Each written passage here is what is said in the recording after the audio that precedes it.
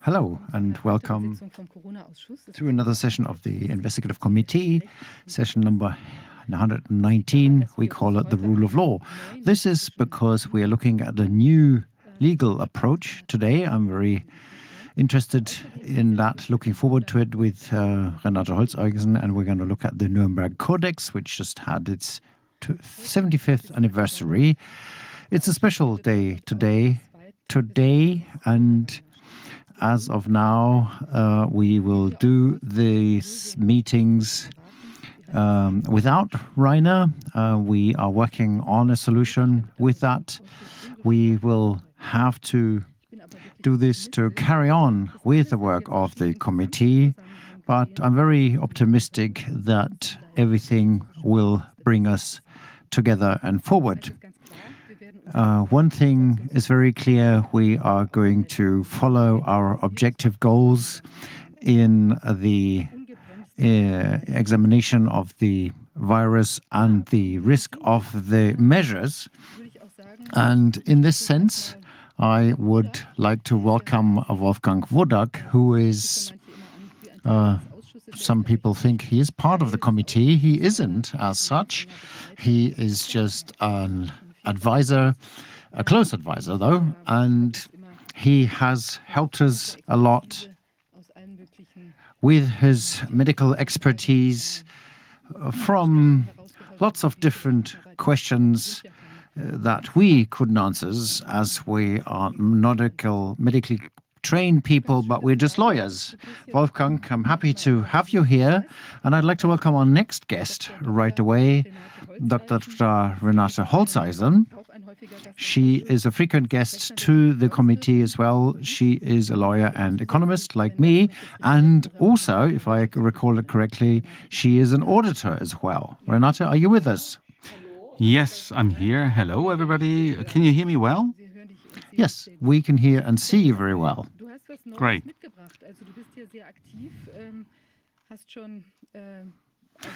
You brought something new.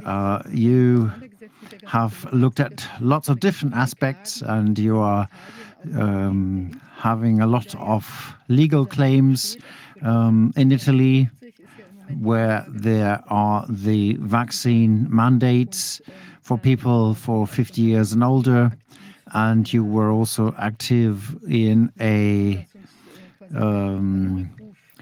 kind of recall complaint. You wanted to recall the sales license in Europe. Maybe you can give us a brief update on that. And you brought something new as well, which is very interesting. And this is a matter that you have forwarded as a member of the board of CHD Europe, which you are now. Welcome and congratulations to that. And as an Italian, as you are over 50 years old, you are also affected by the vaccine mandates in Italy. Maybe you can brief us on these topics. Well, as I said several times over, we are particularly severely affected by these authoritarian measures here in Italy. And that is why there are particularly numerous lawsuits pending in Italy. There are numerous judgments, but a large number of rejections of well-reasoned lawsuits submitted by colleagues, and that is why we have to keep up the effort. I started this very soon after the so-called approval of the mRNA so-called vaccines at the European Court of Justice. I have been in contact with people in the Italian health service, representing them, because we had a vaccination mandate very early on for the health service staff. And there are thousands of doctors, nurses, etc., who have been suspended from work without continued pay. Now that despite the enormous side effects that cannot be brushed under the carpet anymore, that cannot be hidden anymore, these substances scandalously continue not only to be offered on the market, but even are obligatory for some groups in Italy, for Italian citizens.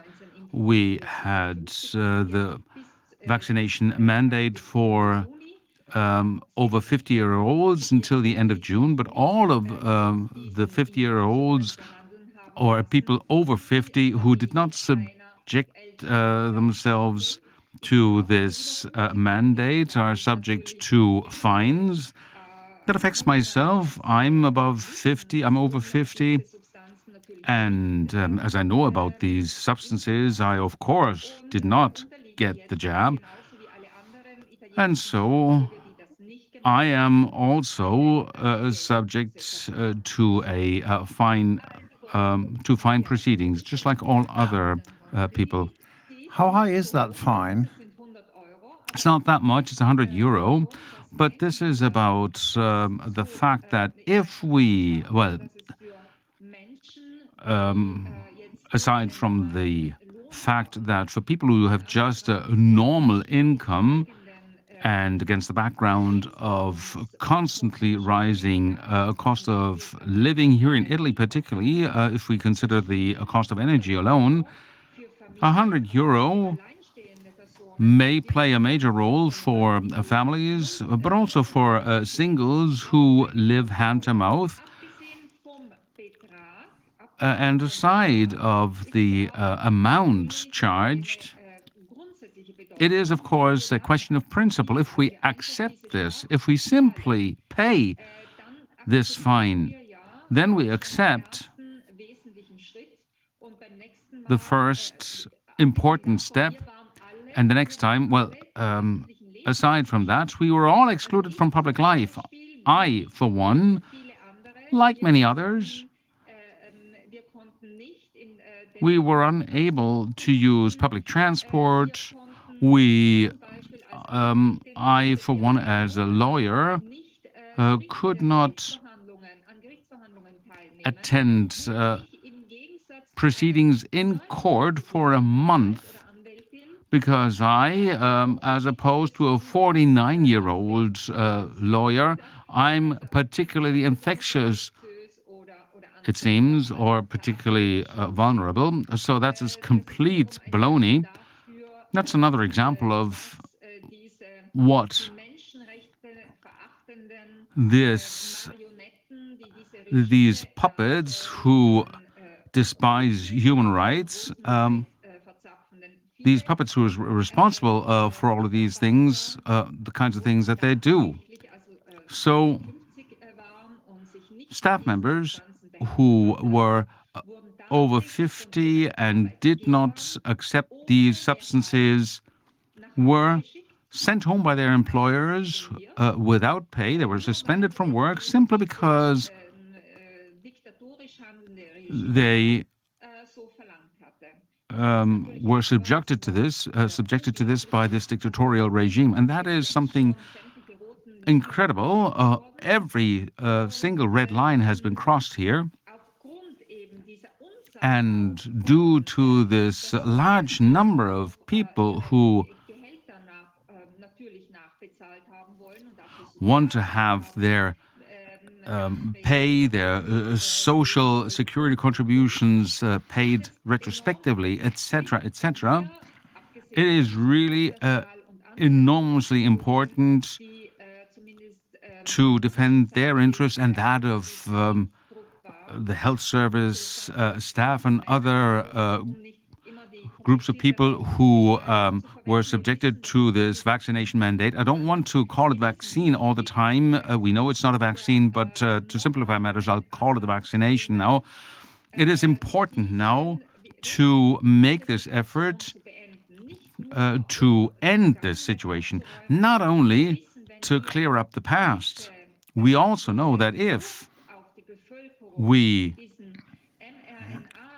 don't stop this pressure on the population to accept this mRNA substances, if we can stop that, then we in Italy, at least, we can predict a very hard fall and winter. And above all, we know, of course, that the new generation of so-called vaccines that are to be given to people are mostly made of these types of substances. That's the plan, of course. So now that I'm maintaining a number of law cases, court cases on behalf of people subject to a vaccination mandate, I was thinking of how we can overcome the situation at the national level or ideally at the European level. And so I took the following step. Specifically, what these two mRNA vaccines or substances, Comirnaty and the Moderna vaccine. Those are the two most common ones in Europe, but also in Italy. The substances by Pfizer, BioNTech, and Moderna. We have to say the following: as these substances are, at the end of the day, a nucleic acid that is injected, which then leads to a cellular expression, leading to the production of the spike protein. These are substances that substantively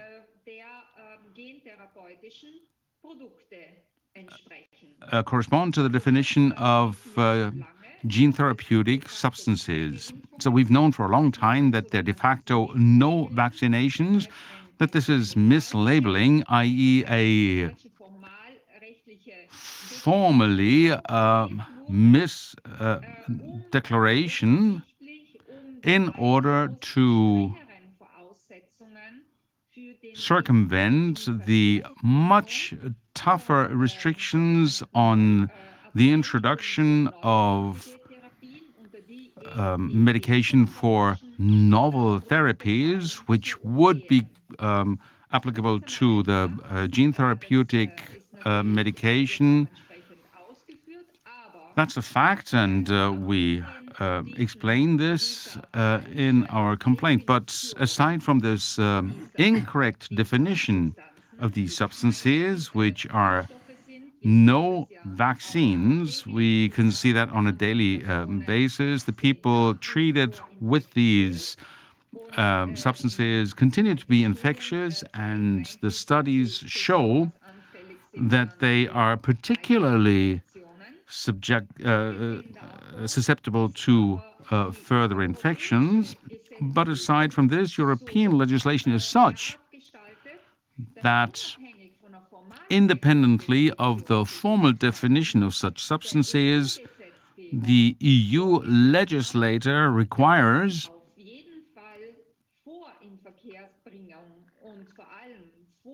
that before such substances are launched to market and before they're used and applied with healthy people in large numbers, and this is done including even small children. They're even used in children, as we know.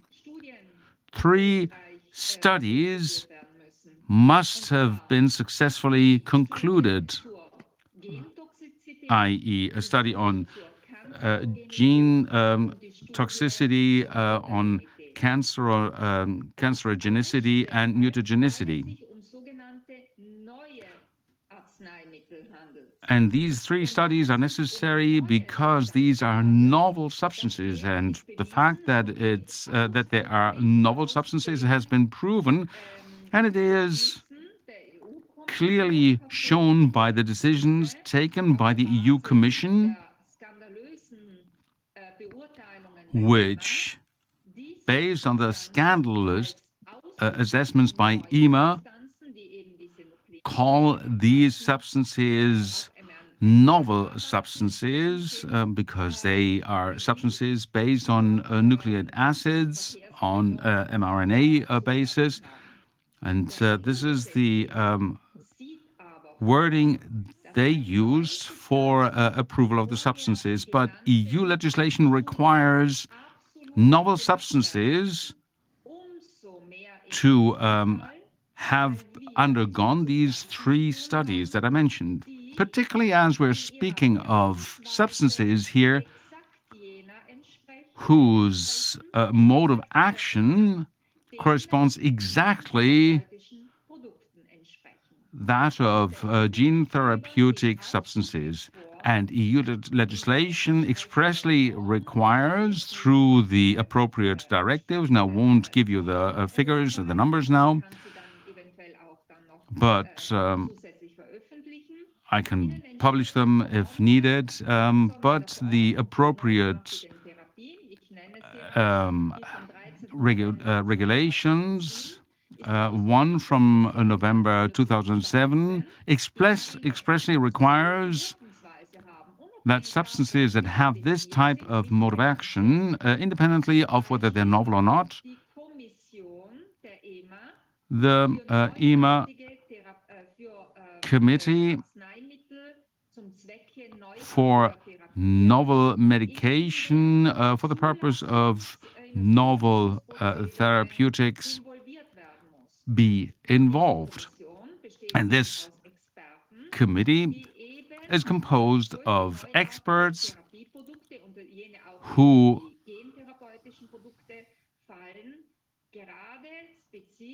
have specific knowledge for ascertaining the genotoxicity, carcinogenicity, and mutagenicity of such novel medication.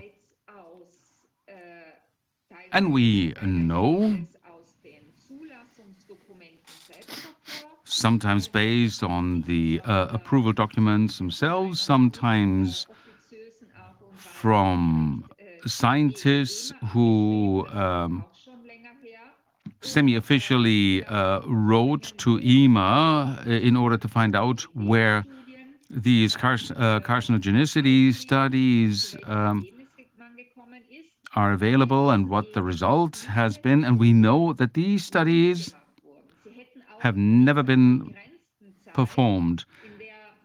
In the very short period available for market approval of these substances, these studies would not have been possible. At the same time, not least based on a study published by the University of Lund in Sweden a few months ago, we have the clear proof that these gene technical products lead to retrotranscription of RNA into the DNA,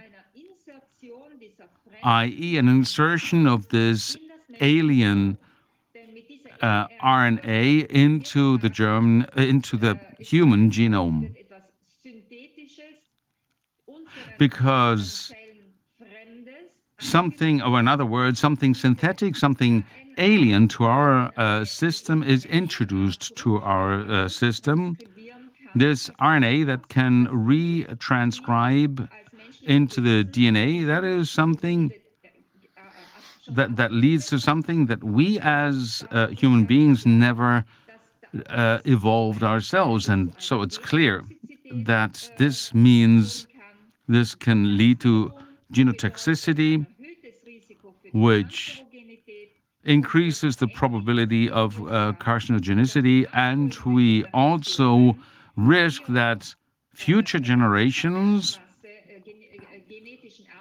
will have a modified genetic setup that isn't equivalent to what we used to have. And that is the worst possible scenario, because the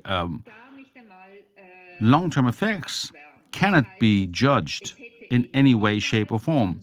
So, in other words, never should such substances have been approved without intensive in vitro and then clinical studies on this aspect for a generally healthy and gormless population. Even applying so-called vaccination mandates on this population. So we are in the midst of an incredible violation of the Nuremberg Codex, because here the health and lives of the world population is being tampered with, because we know, even from official data, that there have been many deaths and many, many other severe side effects, but those are only the short-term effects. This has nothing to do directly with the failure to perform these studies. These studies that were never performed must make us fear the worst in the mid and long term. And a limited approval, a restricted approval of a medication of this type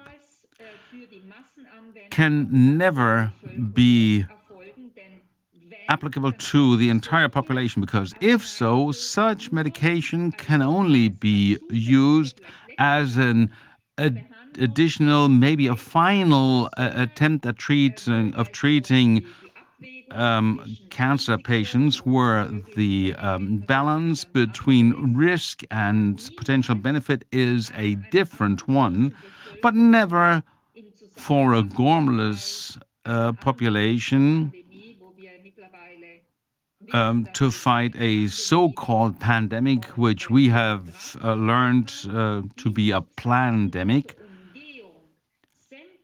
particularly knowing that these substances were approved bypassing all clinical studies and preliminary tests required to test them on the general population. And that is really madness. So what I did is the following.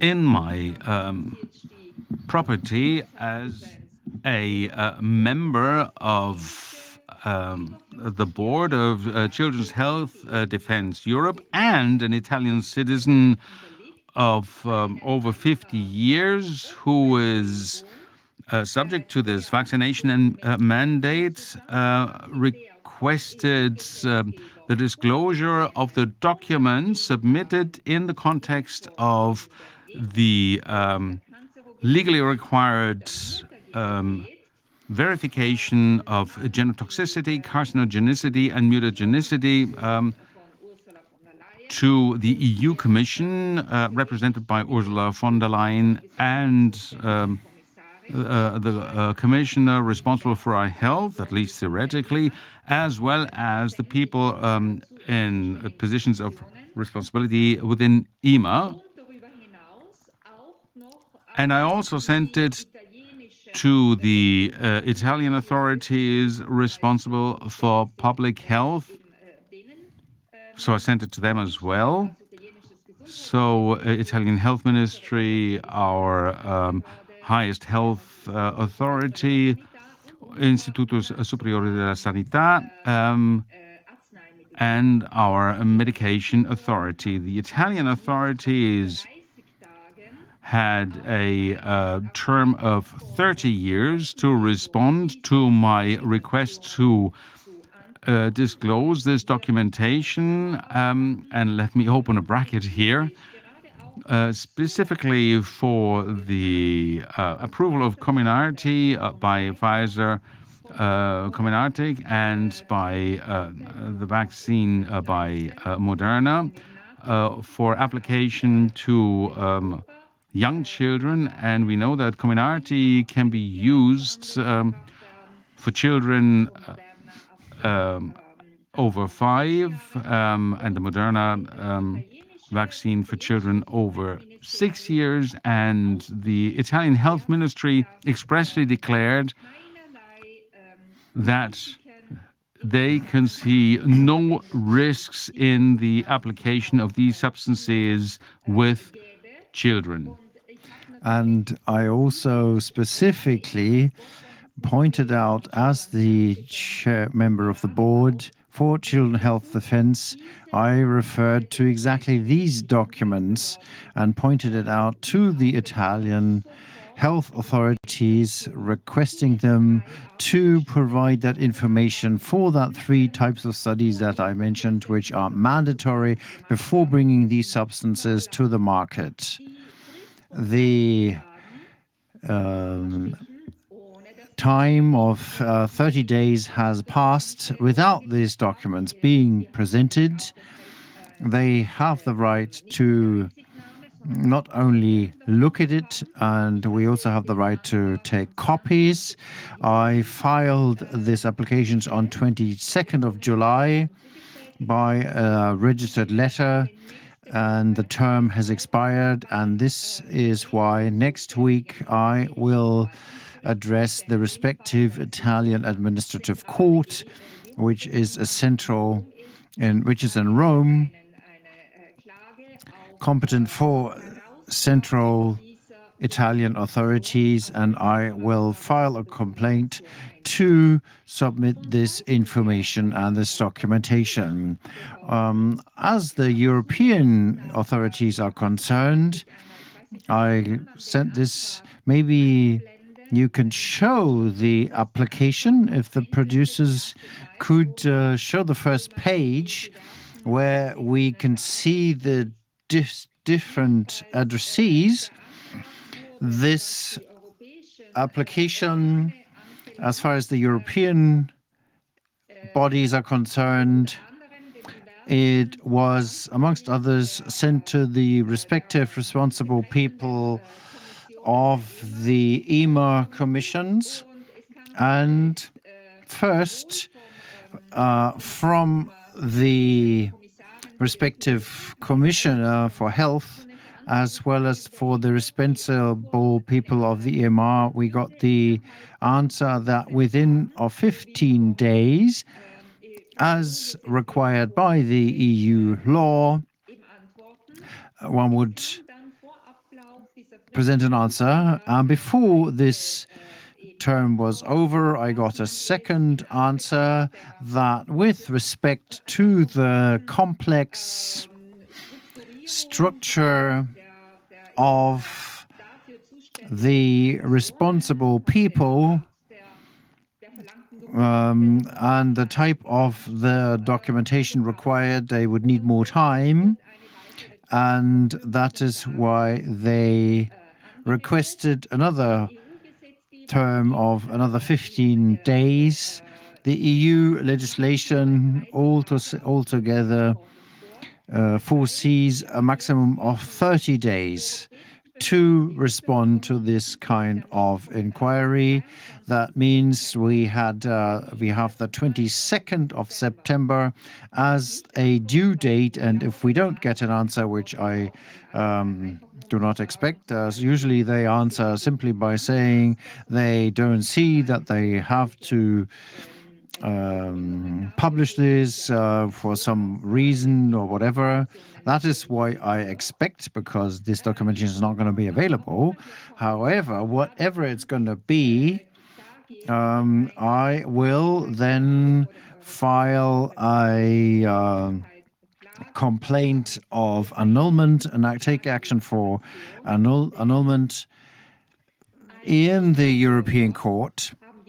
As a group, we as we are confronted with these substances because our EU member states have the permission, we have the right to know whether for these so-called COVID-19 vaccines, these substantial studies, not only substantial for us, but for future generations, if these studies have been made, yes or no.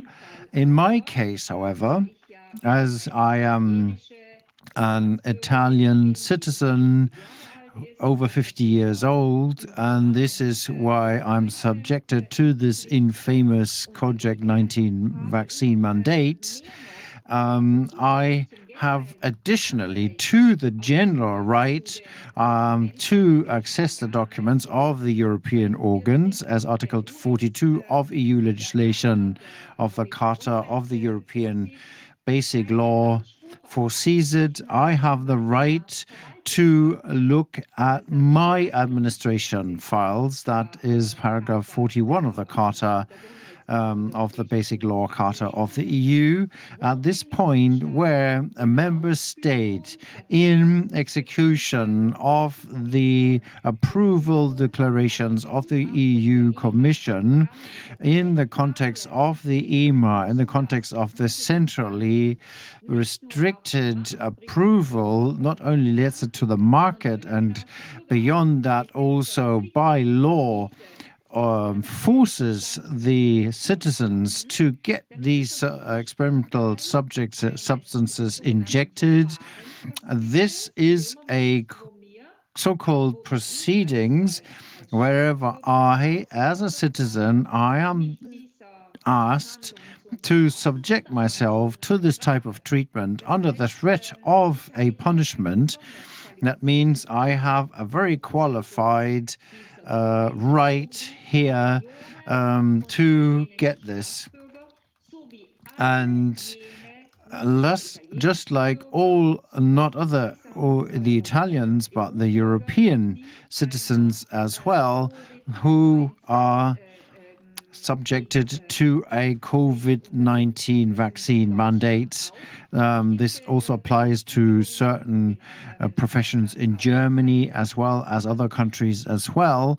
So what I did here as an Italian citizen is something that any other EU member state can do, also parallel to the respective national authorities as well as the respective European authorities.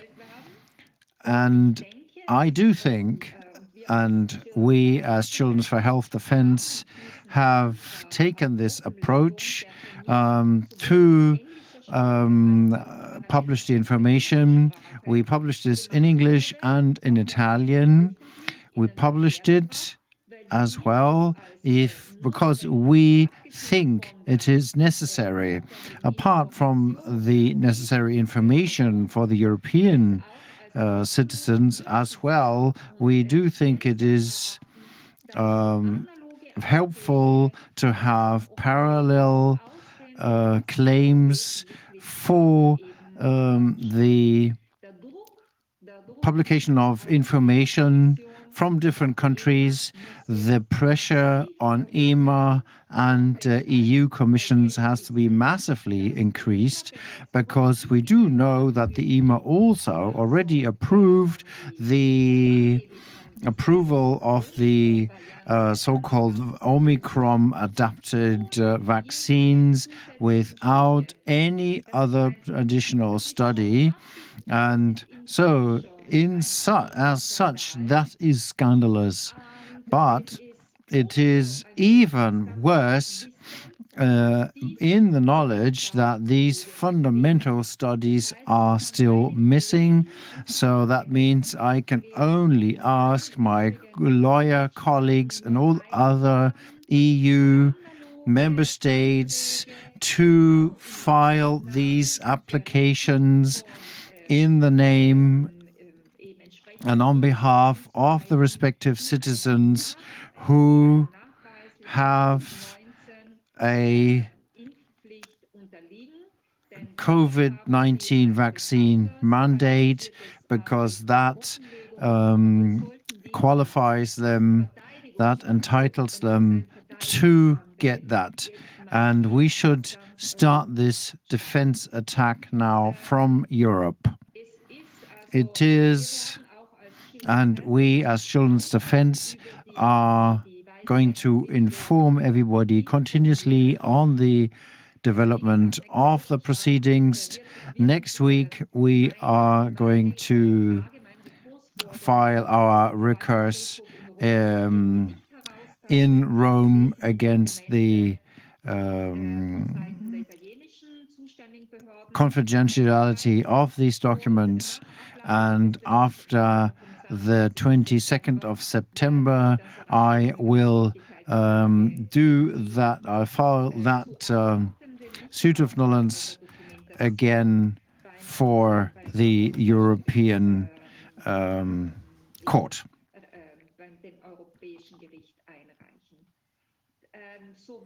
So this is the context of this claim. I would like to point out that surely Dr. Wolfgang Wodarg, who together with Michael Palmer, Shuhari Bhakti, has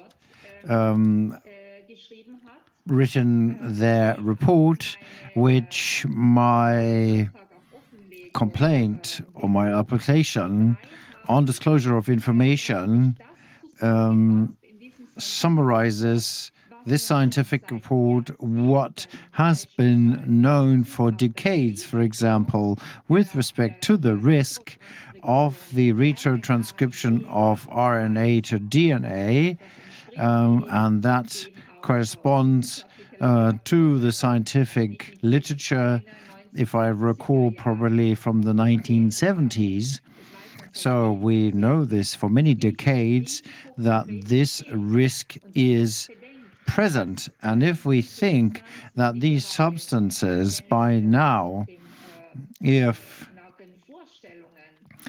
we follow the ideas of these regime puppets, it's not only done once, twice, or many times even during a year in short intervals, that they have to, that they want to give this to the innocent people and still want to continue with that, not only with respect to the COVID-19, which is going to be over one day, but now we know that we get the so-called combi vaccines for flu and COVID-19, and that means there is more of these experimental gene therapeutic substances against any type of disease which are just being developed, or any type of viruses. That means this is utter madness, what is going on, if you look at this. And this is why it is urgently necessary now to take concerted action on the European level. And one more thing, what we are doing here does not only have a relevance for the EU as such. I also informed my Swiss colleagues, like the estimated lawyer Philip Kruse, and there are colleagues in the UK as well, who are looking at this with respect to their specific national legislation. But beyond Europe, this also has a meaning and relevance, because these missing major studies of these three types are something that also concerns US, Canada, Australia, and the rest of the world, wherever these highly risky experimental substances have been vaccinated. But in Europe, as we are at the top of this list, and let me refer to the Nuremberg Codex again, which is strongly violated here. That is why we absolutely ask to slam on the brakes here. Well, thank you very much, Renate. I find this great, a great approach. You're specialized in European law, of course, so you know this very well. So this really makes my fingers twitch. I think I'll spend the weekend preparing such a lawsuit as well. So what's happening is that we're actually cornering them ever more, and it is becoming ever more obvious that a number of precautionary measures have been neglected here, and we have to consider that, contrary to the US, we have the precautionary principle in the EU. So we have higher compensation claims, where in the lower compensation claims in the US, it is easier to launch this sort of thing to market, and if you're not careful, then people can sue the manufacturer. So in Europe, things are tested and studied much better, so that if something goes wrong at the end of the day, people have lesser compensation claims if they lose a leg or whatever. Let me add one point, Viviane, to maybe clarify the motivation for my colleagues who may not have moved forward so much and fight against this. Now, the greater number of lawyers are going to go for this when they see that they can make some money with it. But the point is that in the instance where the producers and have not proven that these substances are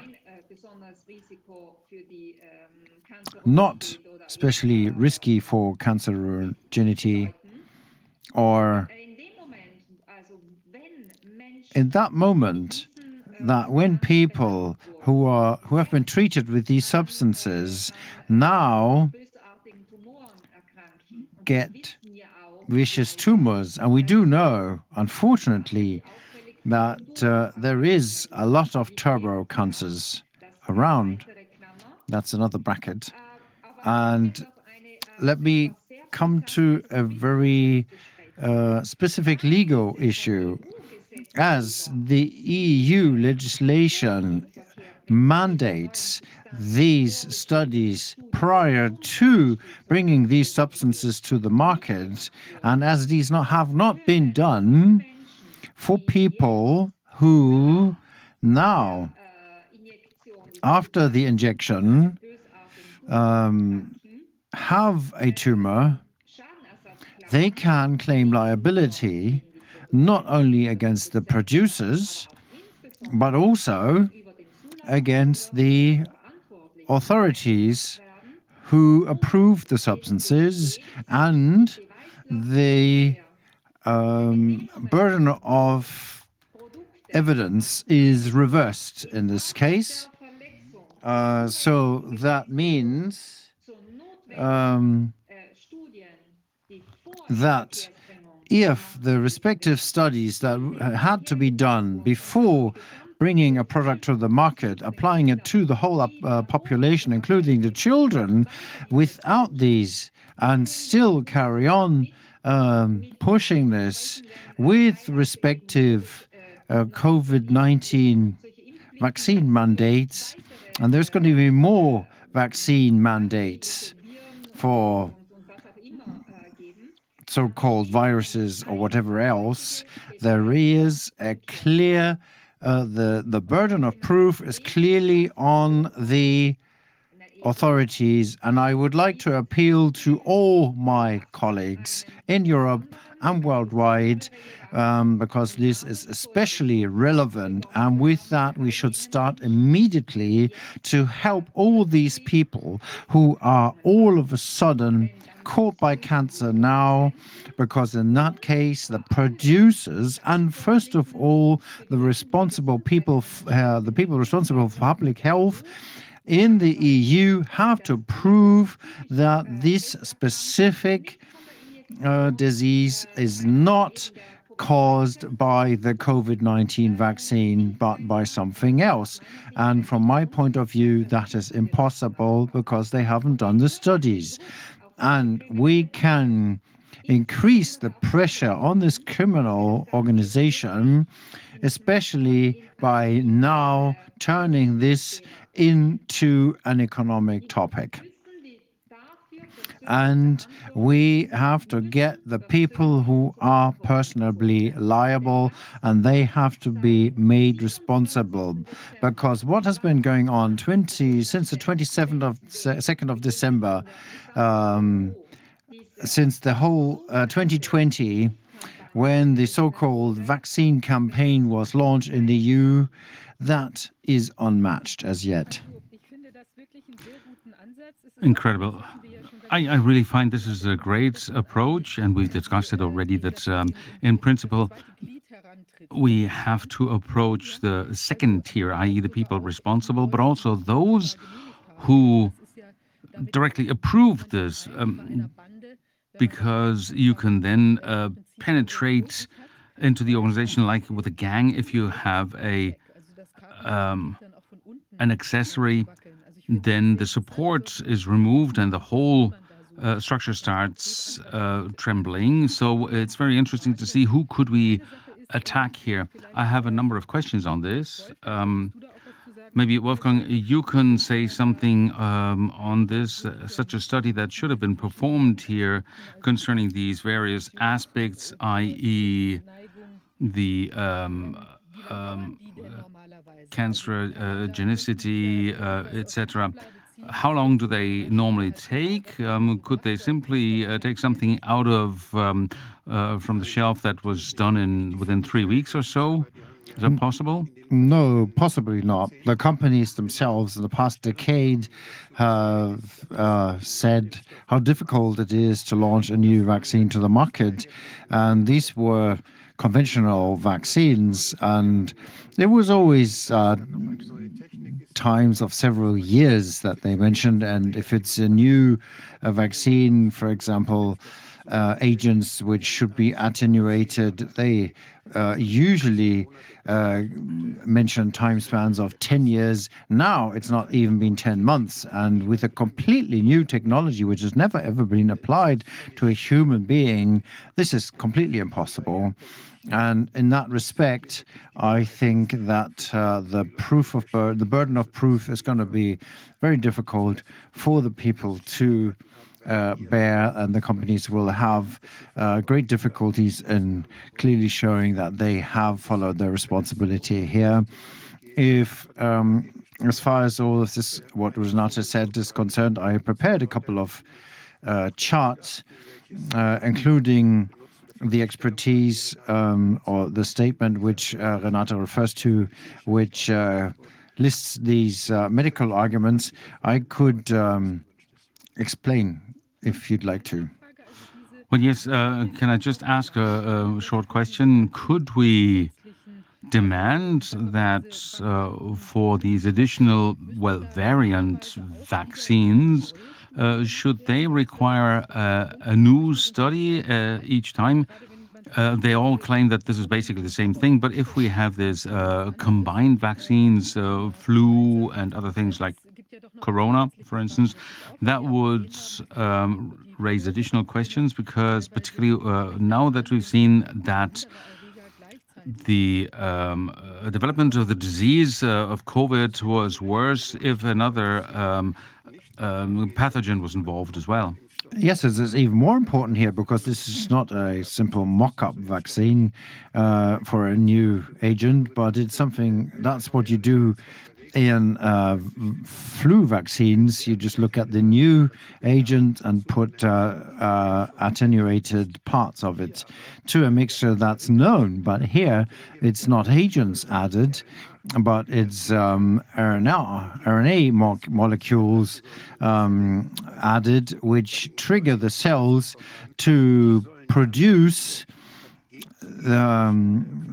they produce the genes in the cells to change the cells to produce a new protein against that new agent. And whether that really happens and whether it happens in the human body or if the nucleic acid in the cells do not do what they need.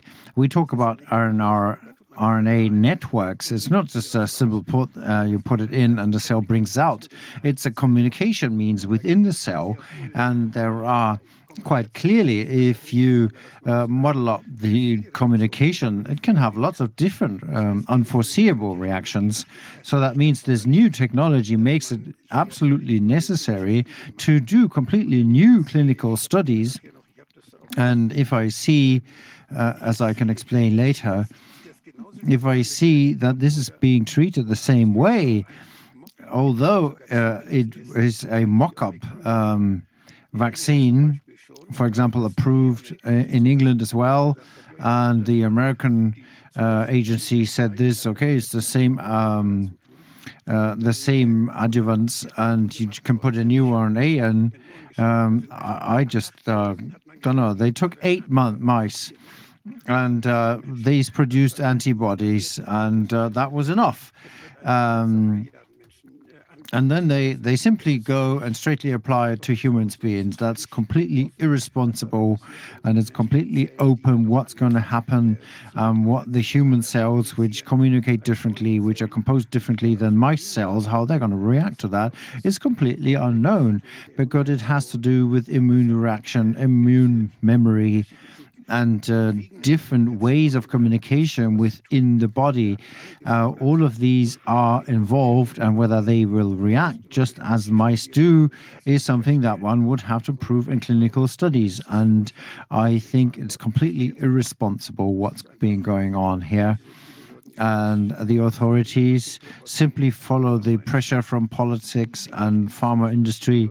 Maybe the authorities have been staffed in that way that they think they can do these things as they like.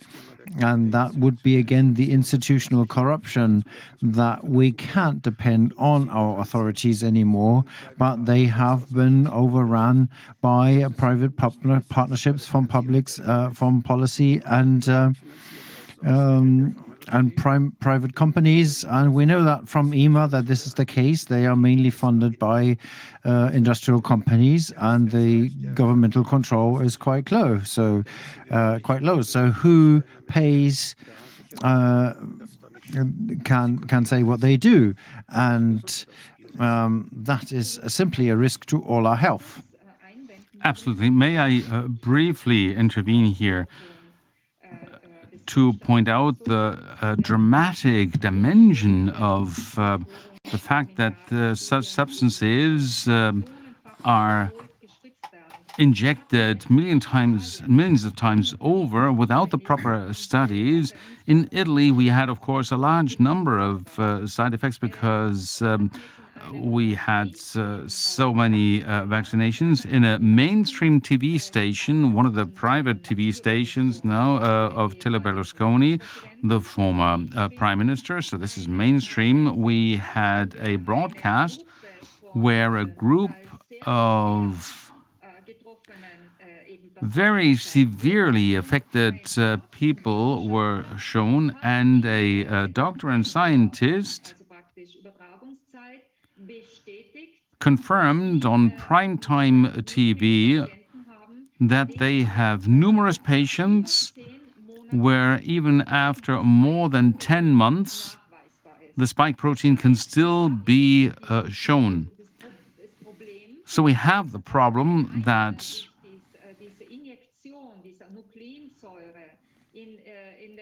if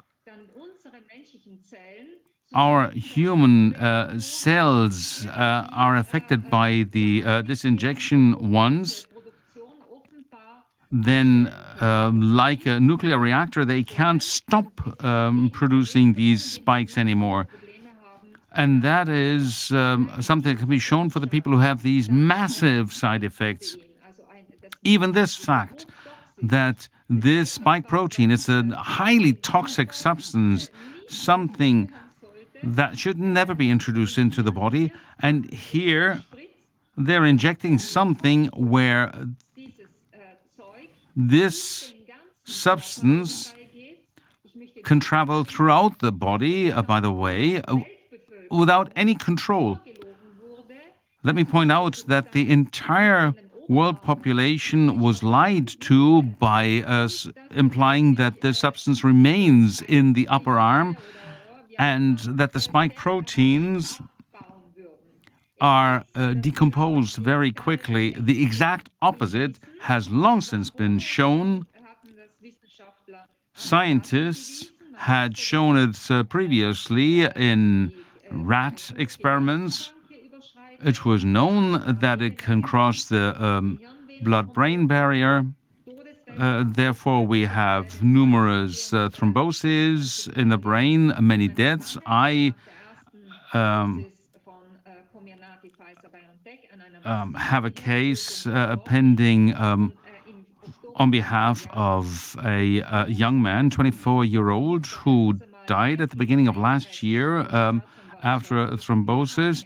And I had to intervene with the public prosecution on behalf of the mother to force them to perform a post-mortem. I told them that if you don't do that, I will sue you for negligence. And then the public prosecutor commissioned a coroner who is subject to conflict of interests because they are responsible also for the approval of the vaccine.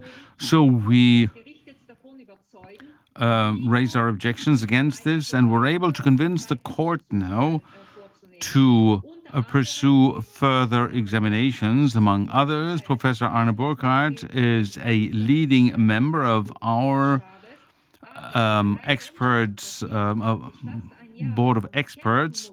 But the fact that we had to fight for more than a year for the important examinations be performed on a young, well-trained, sporty 24-year-old man who died within days of receiving the injection shows which highly criminal situation the whole world, at least the European population or the Italian population is subjected to. Sorry, Wolfgang, for interrupting you. I just wanted to briefly mention that the fact that the spike protein can be shown over many, many months in the body, being produced, having run out of control, really.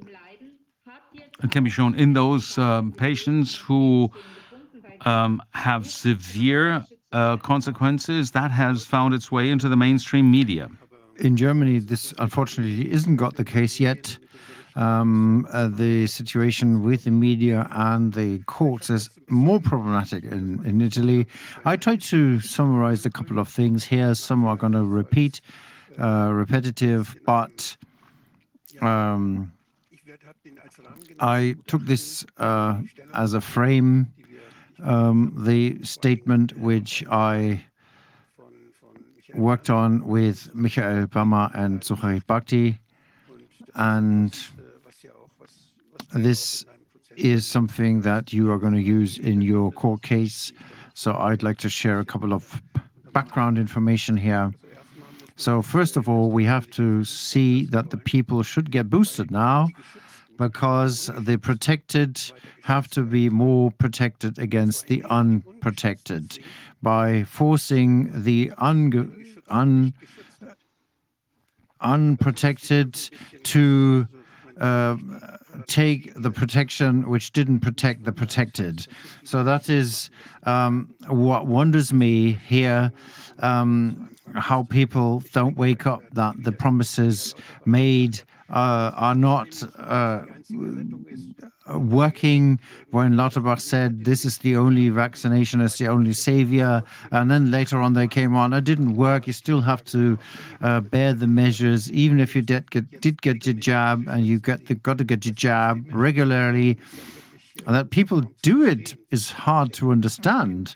And so I think other things have to play a role here than intellectual capacity. And so we have published this statement here, and I want to show the three authors, Suha Bhakti, Michael Palmer is a microbiologist and epidemiologist for infectious diseases. He works in the US currently.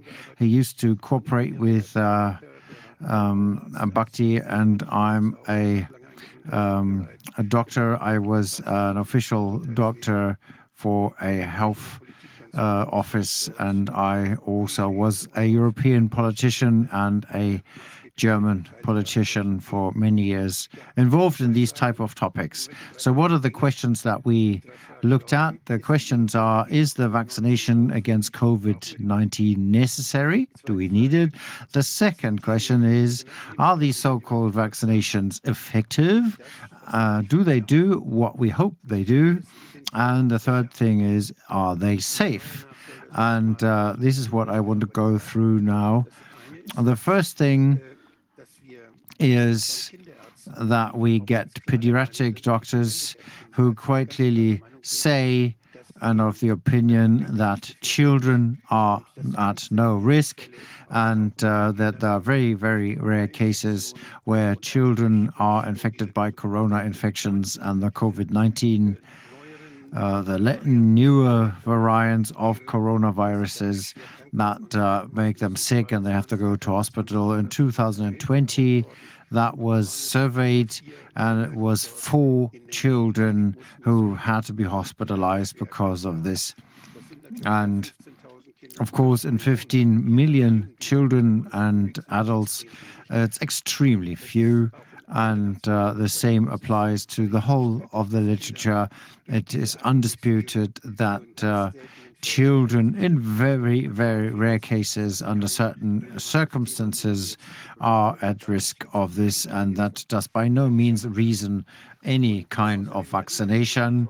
And if somebody is affected, children and adolescents, there are alternatives. They can be treated with little side effects, and the children can be taken through these diseases without any severe impact. We also know from Asian studies and studies that have been done with school children that by the close contacts in the kindergarten, what the immune system learns in the first years, all the issues that they get a strong immunity quite quickly, which is cross immunity, which also covers future variants and only needs to be refreshed very rarely. This is not only coronavirus stems, but other viruses that work the same way. And then, in addition, we have this fear-mongering that they told the children, if you have something, if you have a flu, you shouldn't go to see your grandma because you can kill her. Of course, we know that if somebody has an influenza, they shouldn't go to see their grandfather or grandmother. That's quite clear, saying you shouldn't do so, but that's not a reason to vaccinate the children. And by far not with any experimental vaccine. This is normal hygiene, which, by the way, we know that these viruses, respiratory viruses, are not only around in winter, but they are present all the year through. And we have winter somewhere in the world, somewhere all the time. And this is why it can be that it's millions of people who fly around the world every day. Of course, the viruses go along in the airplanes and they are spread everywhere in all regions. But we only get sick in the cold winter months. And there's a couple of reasons for that we've mentioned here as well in the past. So the questions are now the following. First of all, it's the question that this vaccination, this injection is not necessary for young people. I just mentioned or explained that. Now, the second question is are these vaccines effective? And it is not true that the figures used are confusing. They refer to relative values, but not absolute effectiveness, which is lower than 1%. So the number of people who actually get protection from the injection are fewer than 1%. And they're also far-fetched because what we're talking about are endpoints of assessment, and they're completely pointless. So you counted the wrong thing. We're talking about coronaviruses, specific measures concerning the prevention of corona infections. And we know that this is much long outdated, just like with the flu vaccine. We have to mix again and again new concoctions that can be sold then. And once it is launched to market, it's obsolete because the viruses mutate and change much faster than these substances can be adjusted. And then there are many such, we could really call them fraudulent activities or confusing activities that sold that to us. I have a kind of background noise all the time. That's the fan probably because it's very hot here, so let me remove it a bit. Okay, this picture here is well known. We've seen it time and time again. But it's very important to repeat this again and again. These are the studies that were used for approval. Two groups were formed. One group that got this new substance and another group that didn't get the substance. And then they looked at how many people got symptoms and how many people had a positive PCR test and have symptoms. So in both groups, they didn't develop an infection.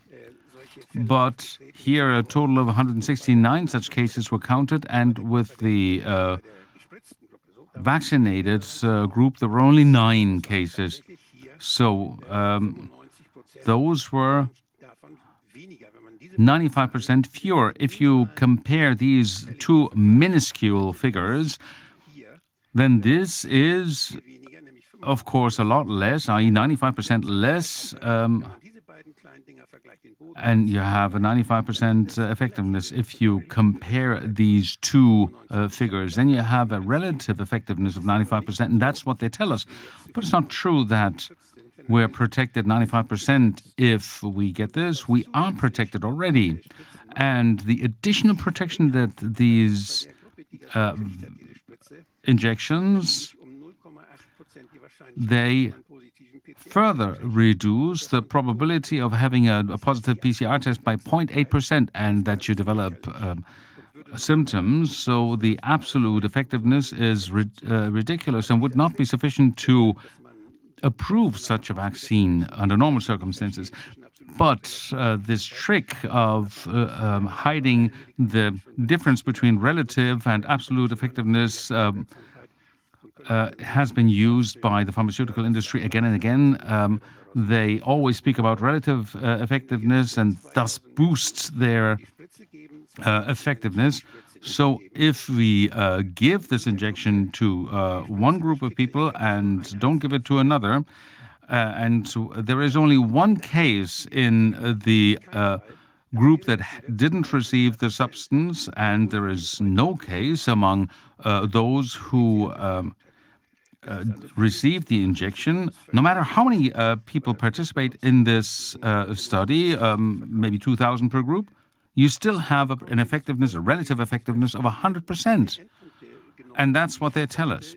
And then they take, as I said, these endpoints, the positive PCR test, and symptoms of a cold.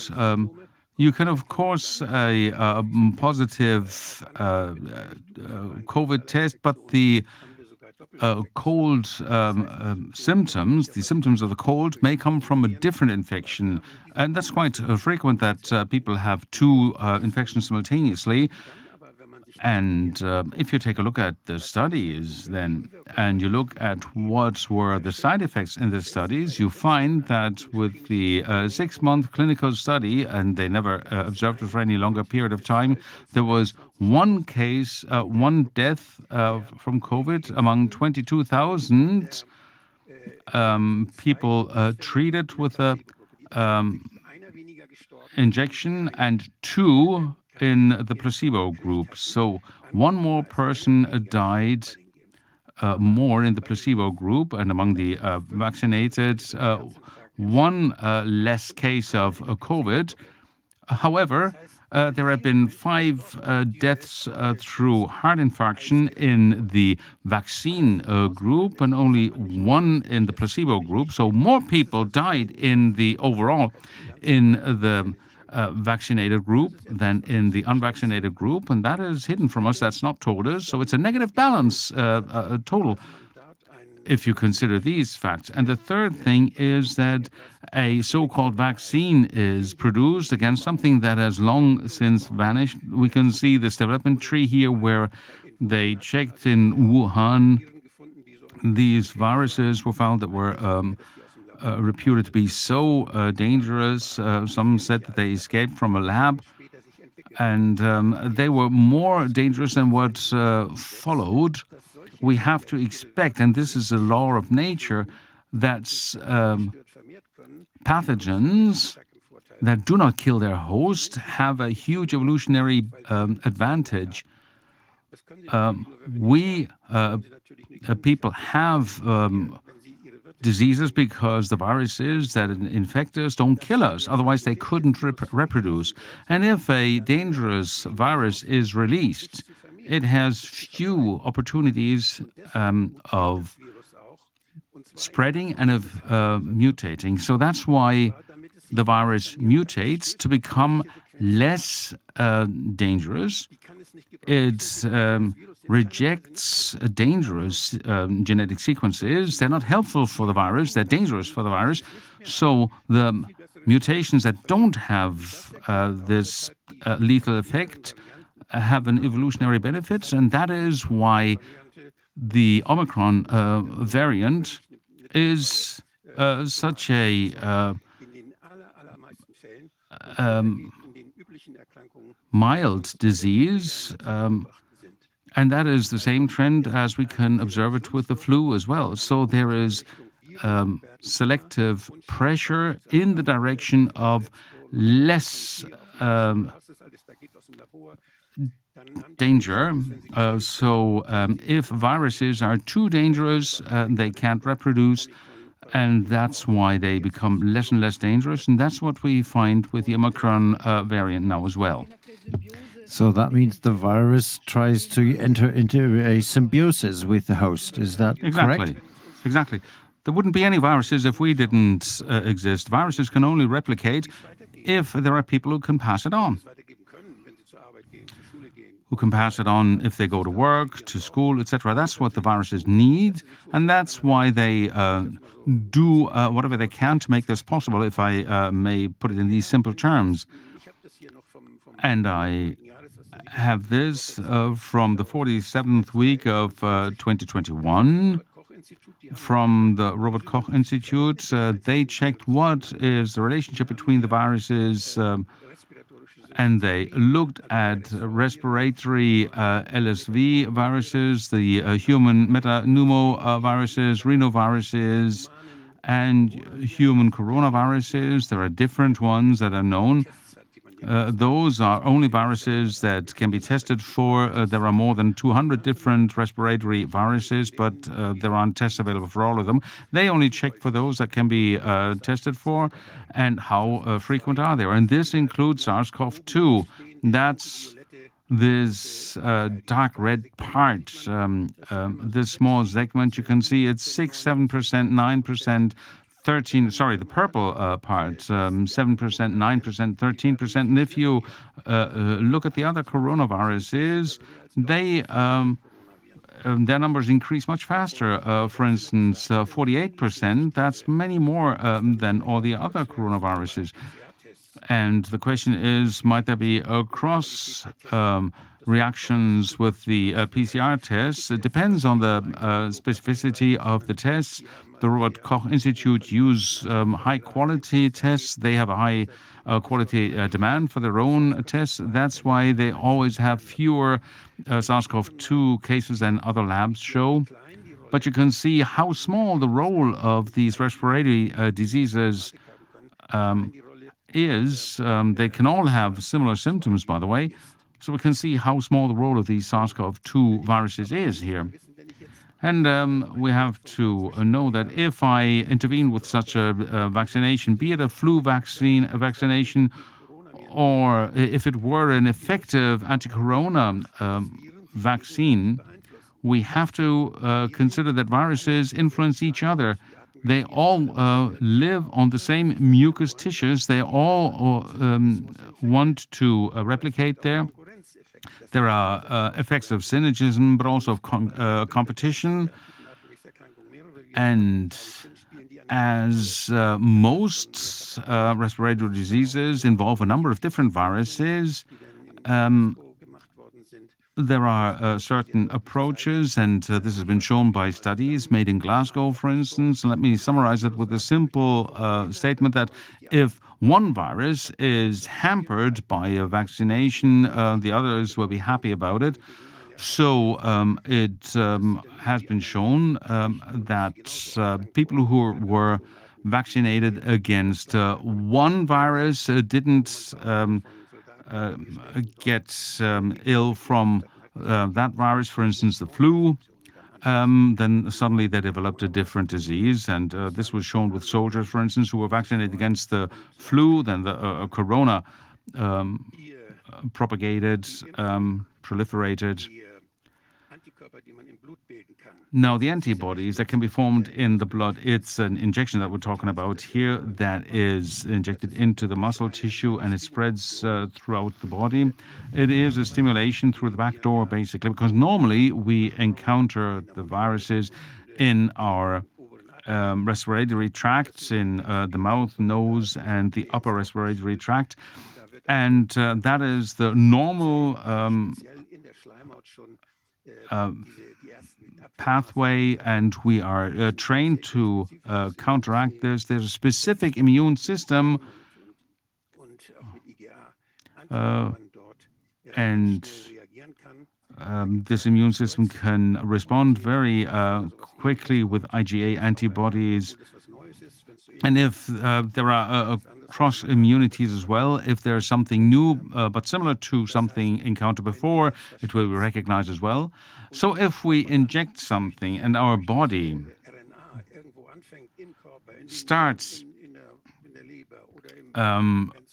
somewhere in the body, in the kidney, the liver, or if it's really bad, in the heart or the brain, starting to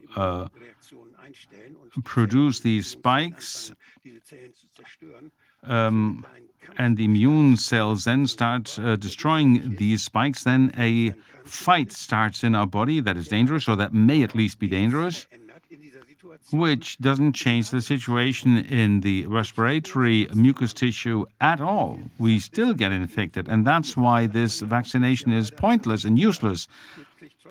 That's why they say, oh, this hasn't been successful. You'll still get the SARS-CoV-2 infection even though you've been vaccinated, and they claim that this is due to the new variants. But even the systematic approach doesn't seem to make sense, because the defense should happen in the respiratory tract. And now so-called vaccines are being tested that can be sprayed into the nose. That is a more useful training in principle, but it doesn't stop if I immunize the body against one virus. It doesn't mean that I'm no longer susceptible to disease, and that I won't get ill anymore, the competition situation comes into play again here. Wolfgang, can I ask a question? If we look at these nose spray variants and that contains this RNA as well, do we have to assume the same genetic, maybe toxic effect, or is that less dramatic? There are no studies to show this. Quite simply, we don't know. Of course, this will also modify cells. We know it's not only the RNA. What also irks us is the other substances that are being that transport the RNA. So these acids, the nucleic acids, have to be transported into the cell, and you need certain techniques for that. You can do it with high voltages, with high pressure, but it's done with the nanolipids that have their own toxic dynamism, generating their own toxic effects. And what happens if it's sprayed into the nose, or there are some who want this to be inhaled into the bronchi? What happens there? Nobody knows. But again, it probably won't be any good. We will get ill again because it's only one virus. They want to sell us something there, and by the time they tried it, it's no longer up to date. It's no longer the viruses that they're targeting, actually. The vaccination, by summary, we could say, always comes late. So this is the summary on the so-called technological vaccines. They are highly risky and pointless.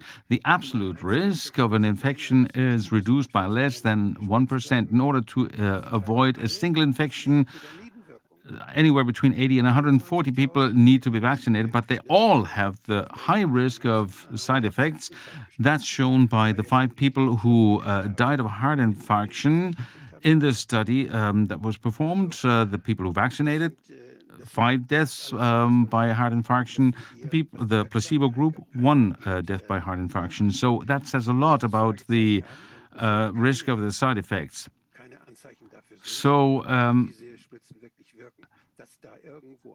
the PCR tests give no indication of whether the vaccination or the injection is helpful. The fact that we have any antibodies in our blood doesn't show whether or not the vaccine will protect us against the infection. And the evidence seems to point towards the fact that it is counterproductive rather than helpful. And this is an article from Science magazine. At the top left, you can see this whistleblower who spoke about the fact how data have been mishandled and that there were some fuzziness in the clinical studies. But we know that the pharmaceutical industry, and particularly Pfizer, have been already found guilty of using publication bias to promote their business, for withholding information, etc. Such companies are valued on the stock exchange whether they make profits or not. And if a company doesn't make profits, then the manager is replaced. So they're interested mostly in profits, not in people's health. And for this booster for Omicron, now they have this mock-up. They simply used the same composition as ever. In the Omicron boosters, what does it include? Half of the mRNA codes for the spike protein of the ancestral virus strain that emerged in Wuhan, China. So half of the RNA codes that are being injected are still based on the Wuhan variant, and the other half codes for this new Omicron variant. So it's a new mix of GNA of RNA sequences. That is normally called a mock-up, but here they didn't perform any studies.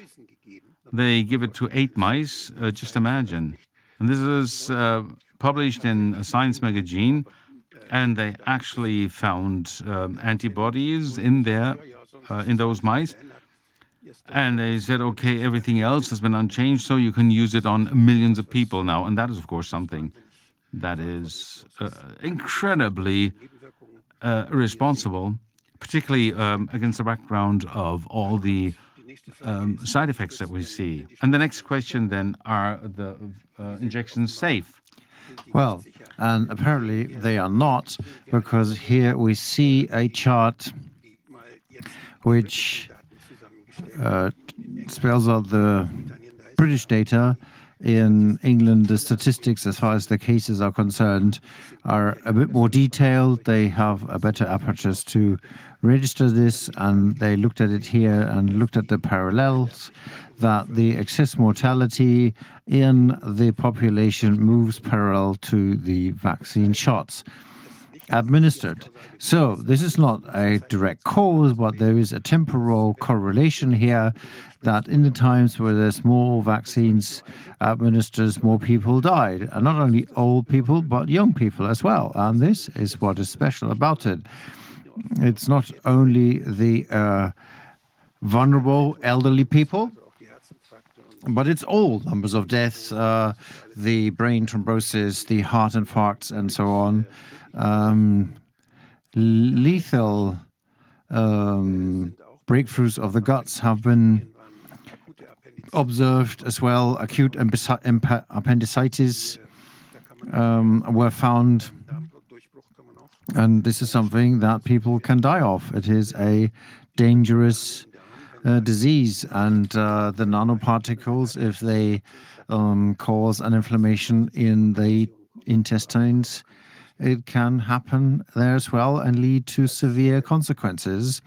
We know that we had very bad quality control, and that leads to a couple of questions with respect to the quality controls. First is, what is the cause for the batch-dependent amount of adverse effects? How, if they're all the same, how come that some have more adverse effects than others? There is a number of possible explanations for it. One being that they are not the same. There is different substances in the injections. It's different suppliers that work on these, and the production processes may differ in quality. Maybe the storage temperature plays a role. The mRNA is very susceptible to different changes. It decays at high temperatures. High temperature is room temperature, and this is why it was initially done with vaccination teams with a cooling chain of 80 degrees. That's where these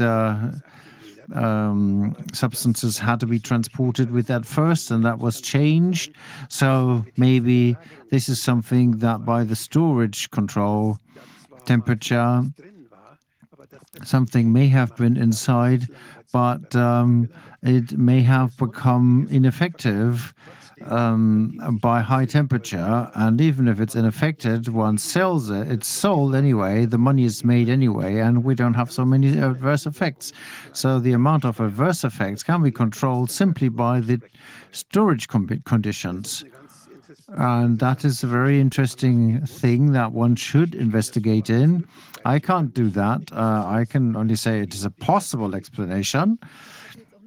I also had the information from a pharmacologist saying that there were months of storage at these minus 70 degrees and a second level in the fridges for a couple of days, 30 days maybe, and then after opening it a couple of hours, maybe, it's difficult to explain how this works.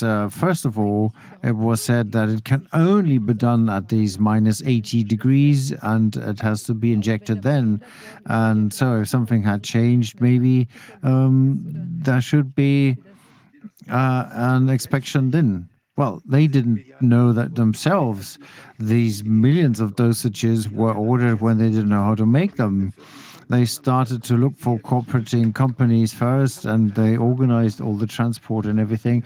They were completely inexperienced. They were able to sell it, allowed to sell it, and they were all afraid of the pandemic. And of course, it was a good chance to simply give it a go. And this is why they started to go with the low temperatures, and so it's a lot of effort. And then maybe they loosened it a bit because, well, you could just get more people infected. The normal medical doctors weren't allowed to do that. Initially, it was only vaccination teams and companies who could prove that they store it cold enough.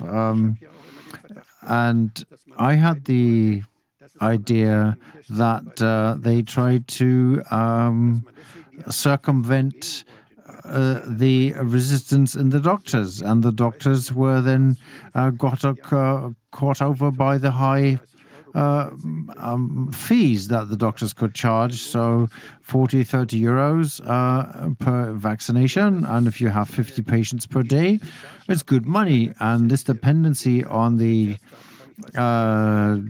batches, we had this table. The vertical axis has the different batch numbers, and then here we can see that in some batches they have these figures. These are the cases of adverse effects by the US states. So it's the US state statistics, the original statistics, and here we see some of the batches were quite toxic with lots of side effects, including death. And it didn't happen in other batches. This is why I came up with this possible explanation to be discussed. And then something that we find out now only, that the infectious reactions of the body may not only be triggered by the RNA, but the nanoparticles also are a very new substance in itself, and they can trigger inflammation processes in certain tissues. And what we observed, we had to differentiate what infection comes or inflammation comes by the spikes and what comes from the nanoparticles. This is something that would have to take a deeper look in order to answer this question. And then there is more substances that have been observed, some crystallized substances, cholesterol-like substances used for some control that have an effect on the formation of the nanoparticles. But all these are substances not allowed for use in human beings. These are substances which are being used in human beings for the first time without any studies, without any profound qualification that would qualify them as safe. This is not the case. We are simply the guinea pigs here. And this is what the industry wanted to do for a long time, to do that cheap technology provided to the mass production and have it tested just by us. We produce the vaccines, and they can put the risk on our shoulders at such low costs. Obviously, now they want to do it for other things as well. We saw this, which came out in 2021. Robert Koch Institute noted this, that here the emergency cases that were reported from some hospitals. And here we see that the figure increases parallel to the vaccinated people. This is the cardiovascular diseases, heart infarct, and stroke and so on, and the neurological diseases, the same picture. And that was quite a finding. And later on, it didn't change, it stayed the same.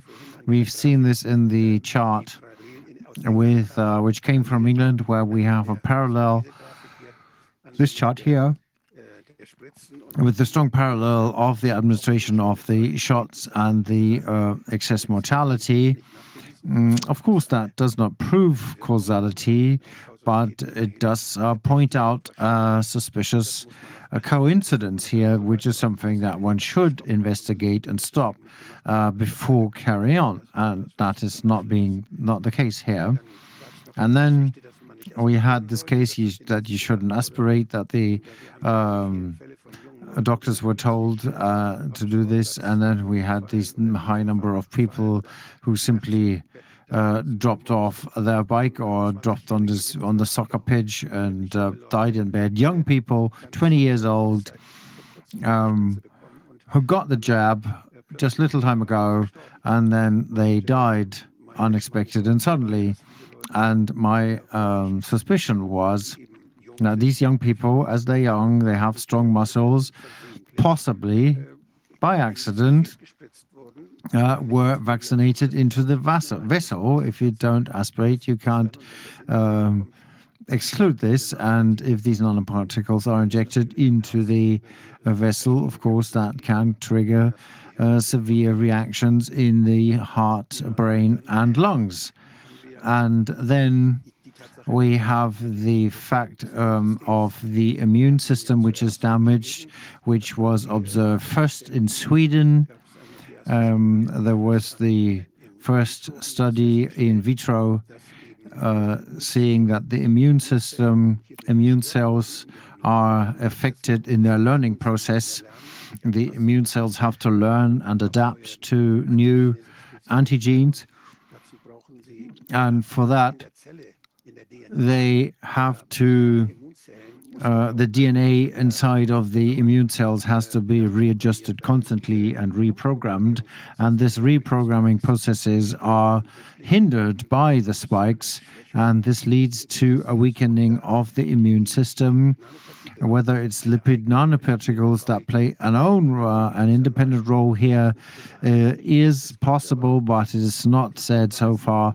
But it seems to be the case that the effect of this mRNA, which is not normal mRNA, which Ulrich Gemmerer showed us with these numbers, they are clearly specified to be effective for a long time. And Robert Maloney of this technology again and again said they stay not only short for a couple of hours in the delta muscle and the upper arm. No, they are active for months in the human body.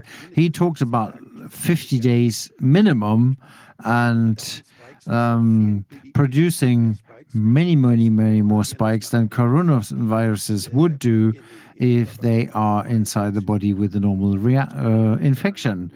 I recall an interview with Mr. Drosten saying it's much more effective by have the normal reaction and produce antibodies, and that is much more effective and safe than getting the shot. He said it himself. This video is, by the way, been deleted from YouTube.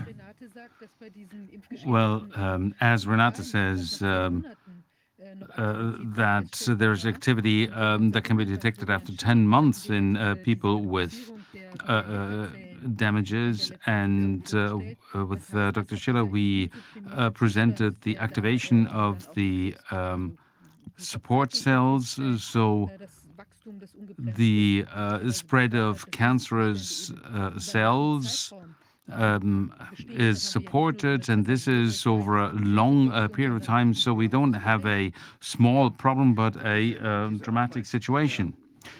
Yes, this paper published by Bhakti Palmer and myself only refers to the first two substances approved or used in Germany by BioNTech and Moderna. And we don't refer to AstraZeneca and Johnson & Johnson because they have a different mode of action.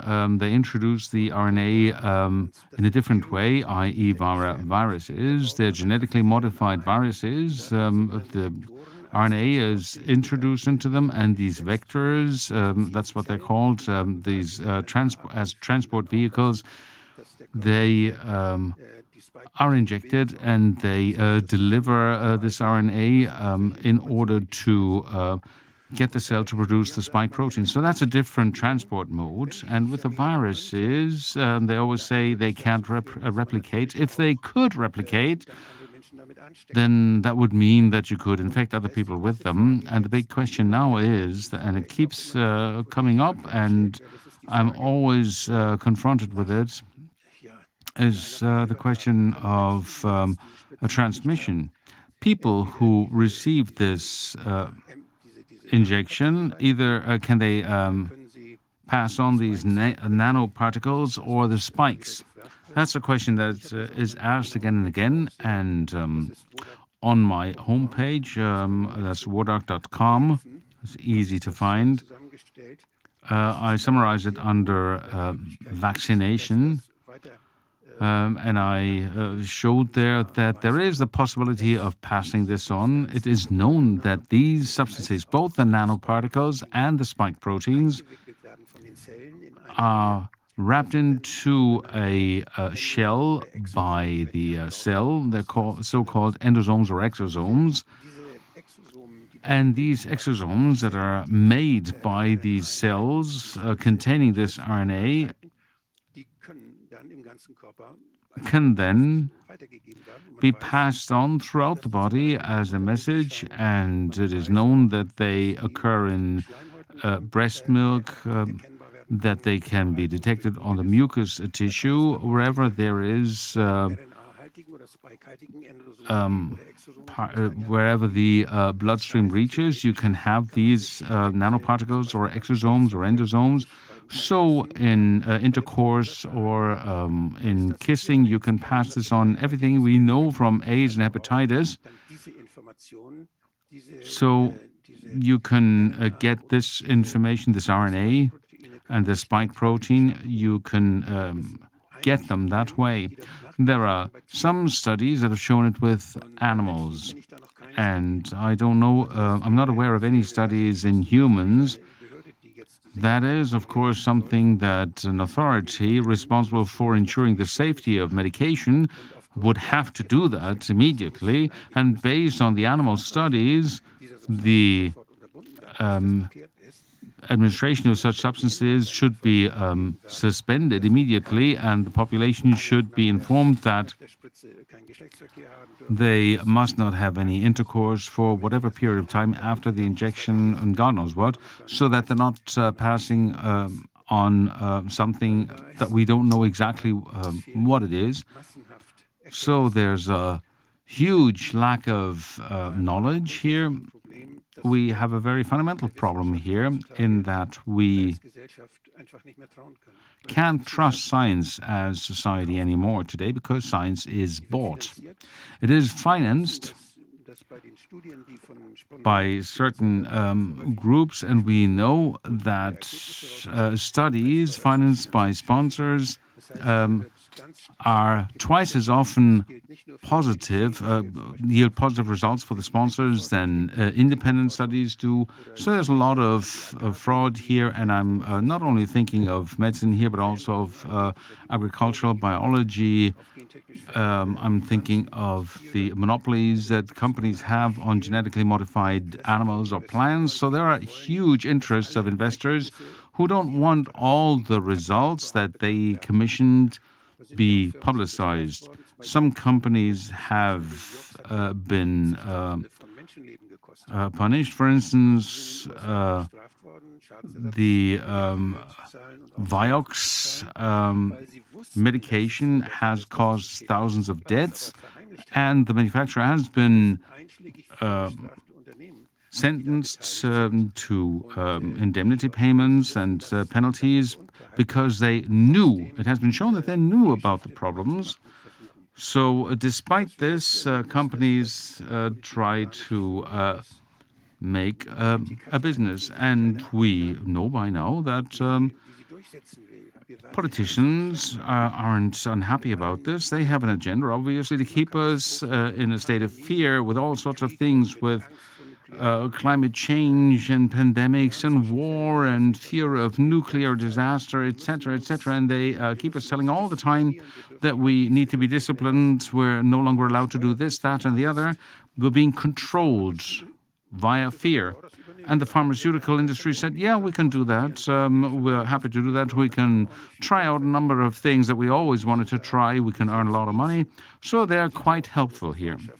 And we can see the friendships between the EU Commission Commissioner and Bill Gates, and that's not even hidden. They do public-private partnerships, and they celebrate this. And then all those companies that develop the immunization passport and that want to have our health data, there's a huge industry and lots of profiteers who benefit from this, who use their patents or collect data in order to know more than others, and knowledge is power. And all of that is happening right now. And this nonsense that I've been trying to put into perspective for 2 years now and asking the right question, that is something that obviously is supposed to be continued. But I can see that we have a lot of resistance, that the word is spread. The trust in the pharmaceutical industry has been destroyed for the long haul, probably for many years to come, hopefully for many years to come. We can't trust the pharmaceutical industry. We need to have a lot of transparency, a lot of control, public funds. It must not be in private hands. And this goes for other fields of research as well. If you want to know something rather than being told something, then we have to invest into this. We have to finance it. We need to exclude the profiteers. But we're still far away from that. Well, I hope that ever more people realize that they demand this, that this institutionalized corruption that we can observe now be ended. Yeah, it's very shocking what potential damage the pharmaceutical industry accepts together with governmental bodies that may have some agents. It's quite monstrous to see this because it's human lives that are sacrificed for private profits here. That is very disastrous, and it's very important that we do fight back. Well, these are the ongoing studies in the context of Corona now. If we add the other studies where it is being tried, attempted to sell us the other vaccines with based on mRNA technology, you really get dizzy. There'll be a lot of profiteering and a lot of influencing of politicians. That is something that we have to count on. Can I make a legal remark on this to what Wolfgang has explained, which is the situation that we are under immense pressure to be expected for these vaccines to be administered on us. The legal bodies have, the lawmakers have also indicated that specific studies have to be carried out in order to find out what happens with a repeated administration. And this means not only with respect to one agent which was already replaced by something else, is repeatedly using this nucleic acid. Now it is planned that we will get constantly these shots against whatever for our human cells to be well controlled in free fall, so to say. So this is a super GAU, the biggest perceptible problem. And if the individual authorities don't slam on the brakes now, the population has to react. We, beyond this, are responsible for all children. This is something that I would like to point out as the member of the board of Children Defense, Health Defense for Europe. Children can't decide for themselves. They depend on the decision of the parents, and unfortunately, not all parents do inform themselves appropriately. People are still tricked. Of course, the so-called mainstream and regime media have a massive responsibility for this, beside the governmental bodies, for this propaganda to be brought out and cross-funded by big pharma and big data. But what I want to say is that we are in due debt of our children, not to degrade them to be guinea pigs of the pharmaceutical industry forever. The important thing about this is that we simply have to accept that there is conflict of interest, particularly where money is in play. There's conflict of interest. It's ubiquitous. We know about this, particularly when in the resistance, when people go on demonstrations. We know that there are people who are sent out there to disturb this. People are paid for pretending like they're in the resistance, but they do such nonsense there that they discredit us. And so we have to be distrustful, as unfortunate as it is, in war, and this is a war of interests, really, of a small group against the rest of the population, a small group that is very powerful, that has a lot of money, that can buy people, that can buy authorities and politicians. For them, it is ridiculous for them to buy fact checkers. That costs virtually nothing. They can simply publicize things. They can send out people who confuse us. And if we deal with each other on a regular basis, then we get to know each other and we get a feel for it. But our trust cannot only be a hope that everything is all right. Unfortunately, we have to be distrustful. We need justified trust. And justified trust is only created if all that we do, including our financial activities, are quite transparent and traceable. And that goes for everyone. And I'm very happy to cooperate with people who don't take money for this or don't get money for this, and then you don't have to think about this. That they like to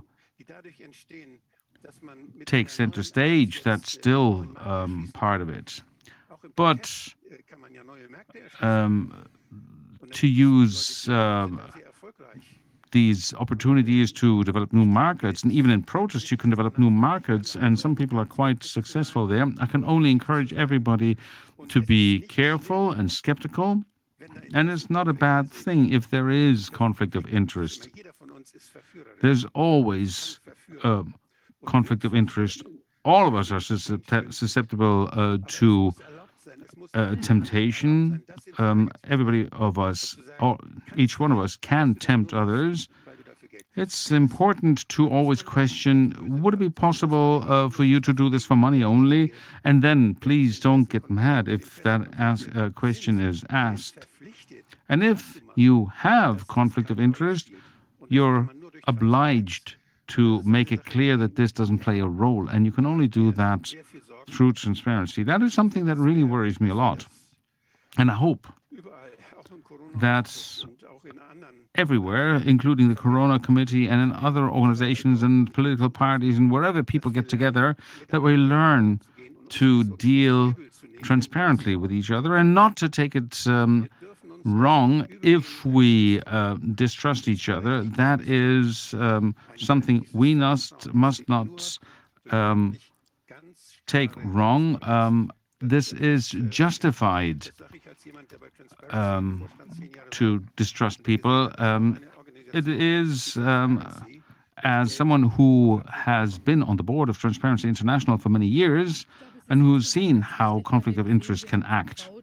Well, we've seen that we entrusted democracy, or what we thought democracy was, and we see that it's breaking up in many cases and places. And we see that the institutions that were to protect us, EMA and others, they don't function anymore. And I think we can't simply go and hand our vote once every 4 years and think that everything will be good.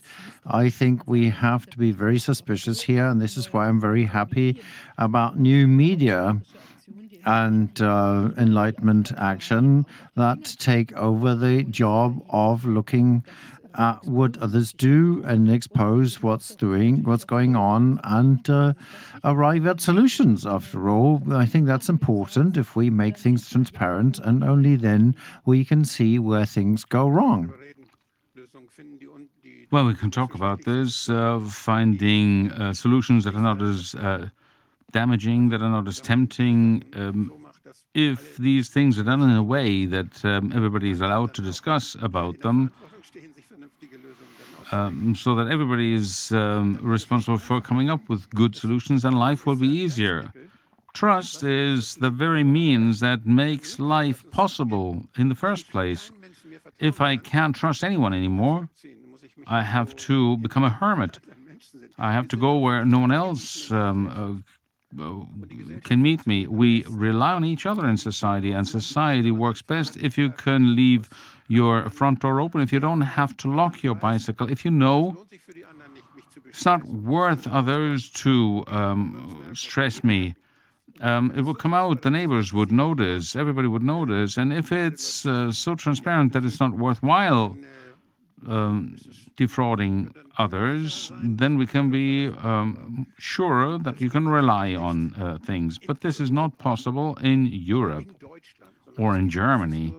It's only possible usually in smaller spaces, and reorganizing our society in a way that we have such smaller groups. We've discussed that a lot. Regionality and organizational structures where we can talk to each other, where we can look for compromise. That's what we dream of, and I hope it won't remain a dream. I hope that we can try it out in smaller spaces, and then you have to start where you are, and we're here in the Corona Committee. I think Wolfgang, I'm happy to quote this. Also, people may think it's funny that the high priest of the Inca said we are in the transition of 13,000 years of darkness to 13,000 years of light. And I think this is something that we have to learn, that that we have to rethink things, and working together, that's what the future is all about. Reiner has such good English. He usually says sunlight is the best disinfectant. He's right. Yes, quite so. Renate, thank you for the presentation of this new initiative. I think it is excellent, brilliant. I'll take a go on the weekend. Maybe I can contribute, and maybe I'll do what I see what I can do. I'd like to ask everybody to give it a go. We will take your sample and provide it. Can you tell me where you have published it at Children's Health Defense? Yes, we have published it on the website of Children's Health Defense Europe. I have it on my website as well. Yeah, on mine as well. Yeah, exactly. Exactly. So you can certainly find it. We have 3 websites already where it can be found at Children's Health Defense. It's available in English and Italian. English, understandable to anyone. And I would like to invite my colleagues, please start a storm unleash a storm on your national health authorities and the EU institutions to EMA, because we have to stop this absolutely. And pressure from the masses would be helpful here, absolutely. I think it's a great job that you're doing, Renate, as you are at the right place for the court suits. That's what a lawyer needs to do. You don't just talk, but you take action, and that's what I'm very grateful for. And I hope many people will copy you. Well, Wolfgang, first of all, I'm very grateful for such a great team and such experts like Wolfgang and other experts who, despite the dramatic situation of the last 2 years and a half, and despite the workload, it's really a lot of work. At the same time, it's a great fortune to get to know so many people. I used to work in the field of European law. I'm coming from commercial law, and I was catapulted into the pharmaceutical area. But I can only tell my colleagues that a lawyer, if they know their business, they should know how to study the pertinent legislation and how to approach a case. And after dealing intensively with this so-called vaccination topic at the end of 2020, early 2021, always with the support of experts such as Wolfgang, I tried to make my expertise available by presenting numerous expert opinions at the national and European levels. I think that's a contribution I can make. We have to become multipliers, and I see myself in this role. And I appreciate that very much. I'm very critical, also with respect to lawyers, and I fought with Reiner for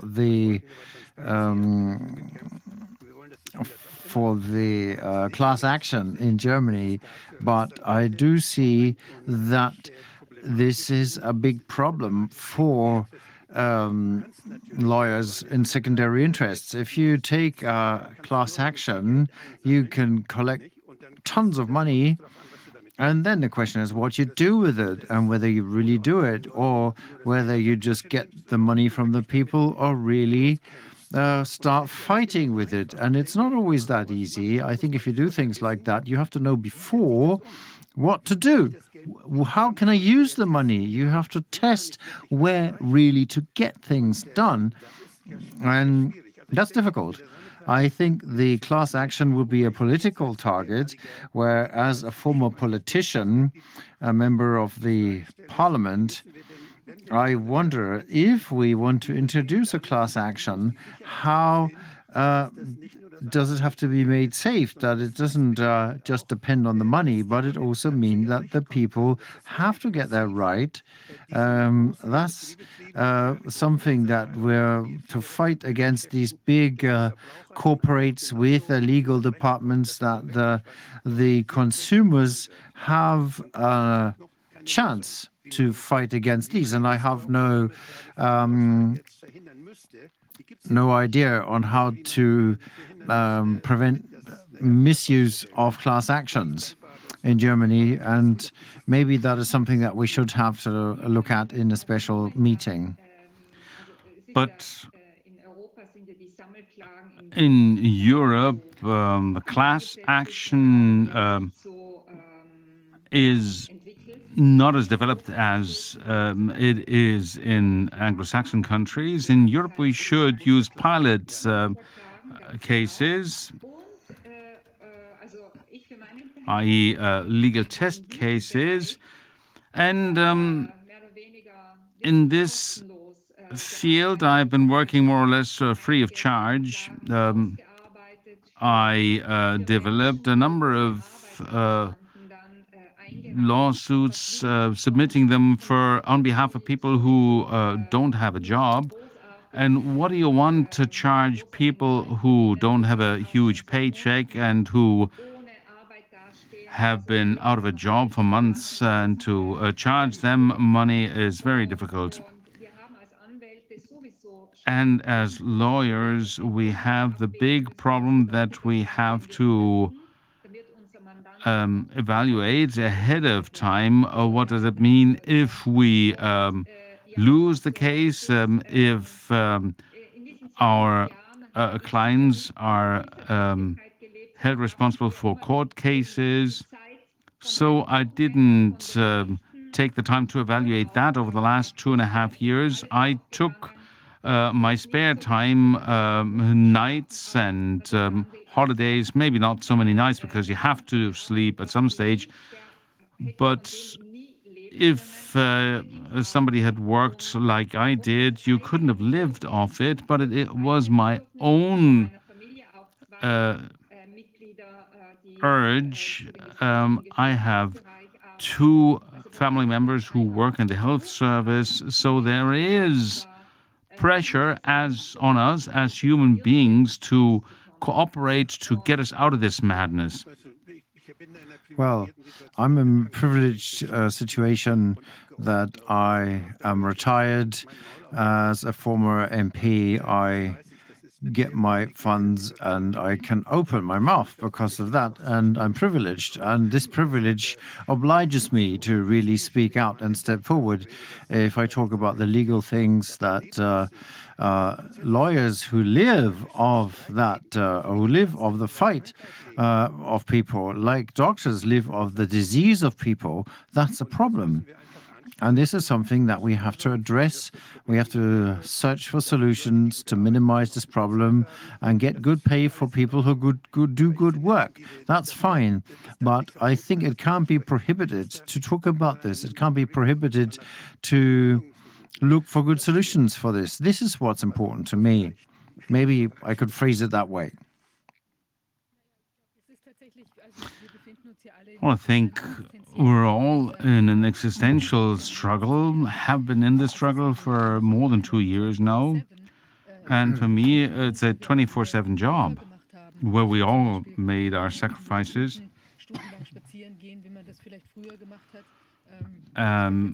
I can't walk my dogs for hours like I used to.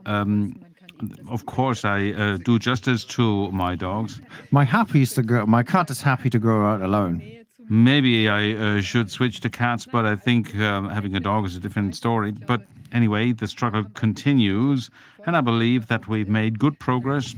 And Renate, I think what you do, we had called one session breathing down the neck. I think with your approach, we have taken a good step further in that direction, and it's a fight for people's minds as well. It's not like we can arm an army or even wanted to do that. It's a fight for the hearts as well. Yes, it's a fight for the hearts and minds of people. And with every new finding, and with all the things that we do, we take a step forward, we throw another stone into the morphogenetic field. So I think we will be successful in the end. So thank you very much, Renate. We'll stay in touch. You keep us posted also on other proceedings. I would like to be interested in the status of other lawsuits, but let's talk about this at some other time because we have another guest now. And I think we're more or less on schedule, even though we started a bit late. And I'll continue in English now. With us, Vera Sharav. She's been with us before, and she's a medical activist against reckless medical experiments for more than 20 years. She's the founder of the Alliance for Human Research Protection, and her website is the abbreviation of that is ahrp.org. So you can find her information there. And she's also a Holocaust survivor of Jewish descent. And we are also excited to have with us Dr. Uwe Alschner. He's been also very involved in speaking out and doing adding to a lot of things in the the people in the let's call it resistant movements. He's a business consultant, and I'm excited to talk to you. Thank you for having us. Yeah, great to see you. So we have you here with us today because you just participated in the recent event in the memory of the Nuremberg trial that was on August 20th in Nuremberg. And you gave a speech there, which has been quite impressive. We maybe before we start, I would like to show some highlights of your speech there. If we could see that. No. I came to Nuremberg to provide historical context to the current global threat confronting our civilization. Since the Nazi era, the study of history and most of the humanities, including philosophy, religion, and ethics, have been overshadowed by an emphasis on utilitarian science and technology. As a result, few people recognize foreboding similarities between current policies and those under the Nazi regime. By declaring a state of emergency in 1933 and 2020, constitutionally protected personal freedom, legal rights, and civil rights were swept aside.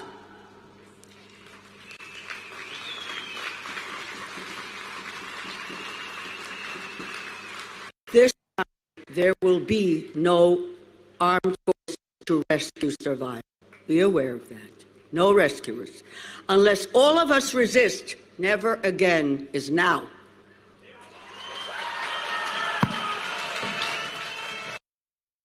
Wow, these are moving words.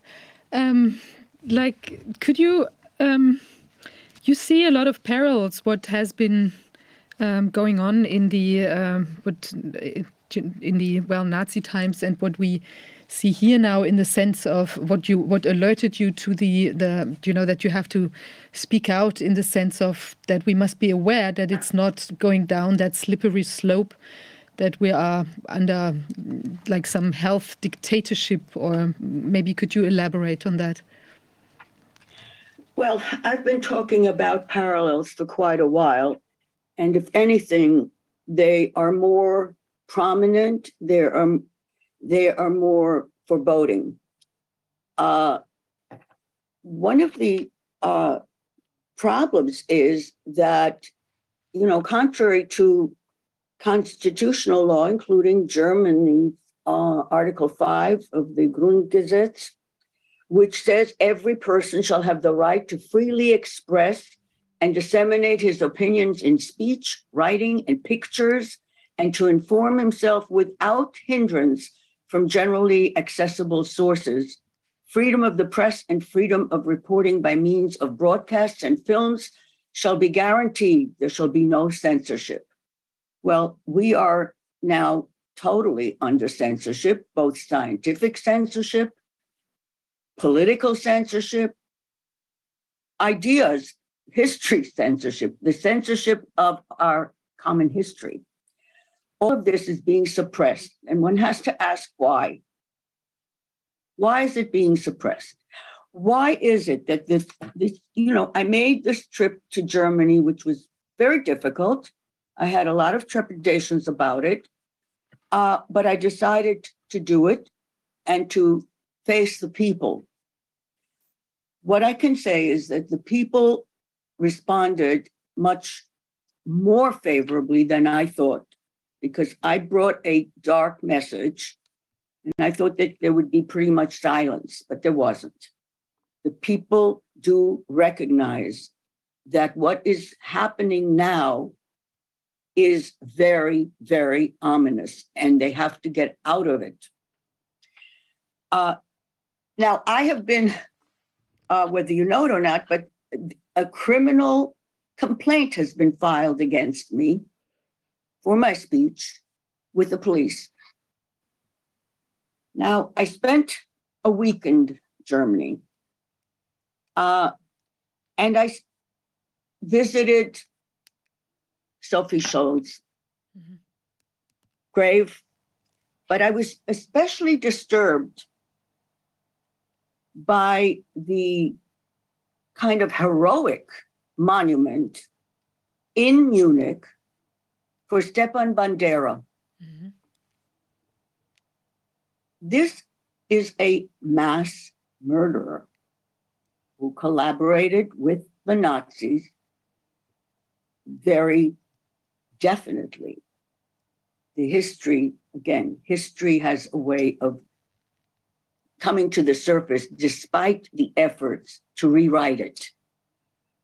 What I'm wondering is why would Munich, why would he be given the kind of monument that is being used essentially by neo-Nazis as a place to honor? Why? It's very strange. Yes, exactly. It's very, very strange. And, you know, this last year where we've had the scare about Ukraine, the war, this resurfaced the neo-Nazis in full view, but most of the press didn't mention it at all.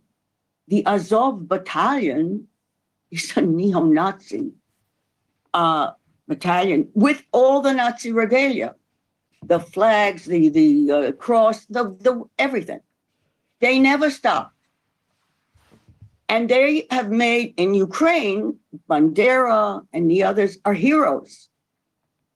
In fact, the Ukrainian ambassador visited Germany and stated that Bandera is a hero. They have a law that forbids anyone from questioning the heroism of these Nazi collaborators. Wow. So, you see, history, instead of teaching people how to avoid another Holocaust, whoever the targets might be, and in Ukraine, in some of these demonstrations, there is already, of course, the rise in anti-Semitism. How not? It's an easy, known target. But I spoke to people in Nuremberg, to the people of the world, really, because it isn't, Jews are not the only ones who are now targeted, not at all. It's the entire human family. And I stress, and this is something that I wish people would really understand, we are one human family. And when this time it's electronically, this time it's digital weapons, this time it won't be bayonets. They're using biological, biochemical, digital warfare. And we really need to have people wake up, because we are at a precipice. If we do not resist by the millions, the entire human civilization is gone. That's what they have in mind. And it's very difficult for most people to comprehend that there are absolute evil people, and they have somehow managed to take charge of governments across Europe, across the United States, Canada, Australia. This didn't quite happen under the Nazis, although Hitler had his sights. Jews were just the first stage, and then it was going to be the Poles and the Slavs, and it went on and on. But he never got to his goal. Now things can happen rather fast. We have seen how governments for 2.5 years have essentially held people in absolute, they crippled their ability to think. People have been so terrified of a virus, and everything that has been ordered, every measure that was ordered by governments for us to do was opposite of improving our health or protecting our health. Had nothing to do with health. Yeah. Now, sorry. No, that's, my message is plain and clear. I think we need to speak to the people clearly. This is something, the rhetoric, what kind of rhetoric we tell the people is very important. And I'm afraid that a good deal of the scientific community is very much wrapped up in details that really do not come across to people. Those arguments need to be held, need to be done, but really not the people need to hear clear, helpful ways to get out of this morass. And I really, look, everyone has a role to play, the legal arm. And of course, I realize it's very, very slow and difficult. In the United States, we have had more successes with the judiciary. There are some, again, even judges are under influence. They're not out of space. It seems to me as though now there is a window because more and more people, especially, and I have to emphasize, I think the dam was a bit broken when the FDA gave its seal of approval to inject these experimental vaccines, so-called, into babies. The mamas said no. That is our hint. We can wake people up. We need the right approach. I think it's really important to point out also as we have done like all together with the scientists for a long time now, the growing amount of vaccine damages and injuries, and I think that is also an Achilles heel of the system, because that's where it becomes really obvious.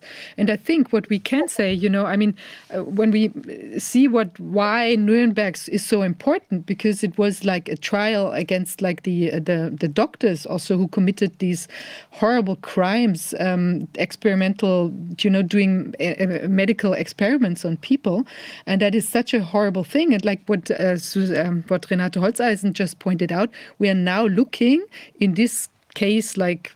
Again, we're with experiment as an experimental new drug, which didn't undergo the scrutiny that it should have before hitting the market. And that is a thing, that's why we have to look at the Nuremberg Codex that was developed after this horrible experience, where it said there can be no experiments on people.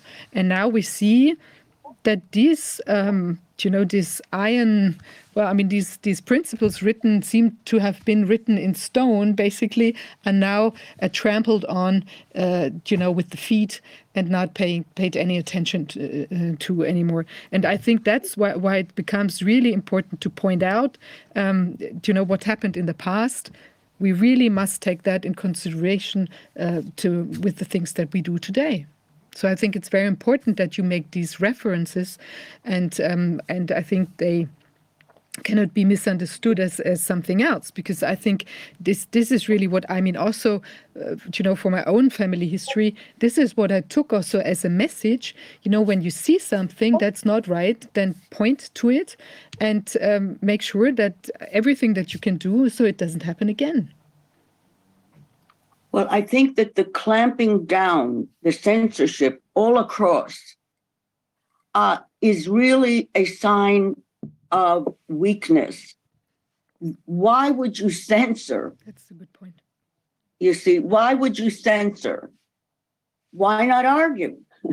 But they don't ever want to come near arguing with anyone, not with scientists, not with professors of any kind or lay people. They do not want to go near an argument because they know that they really do not have a leg to stand on.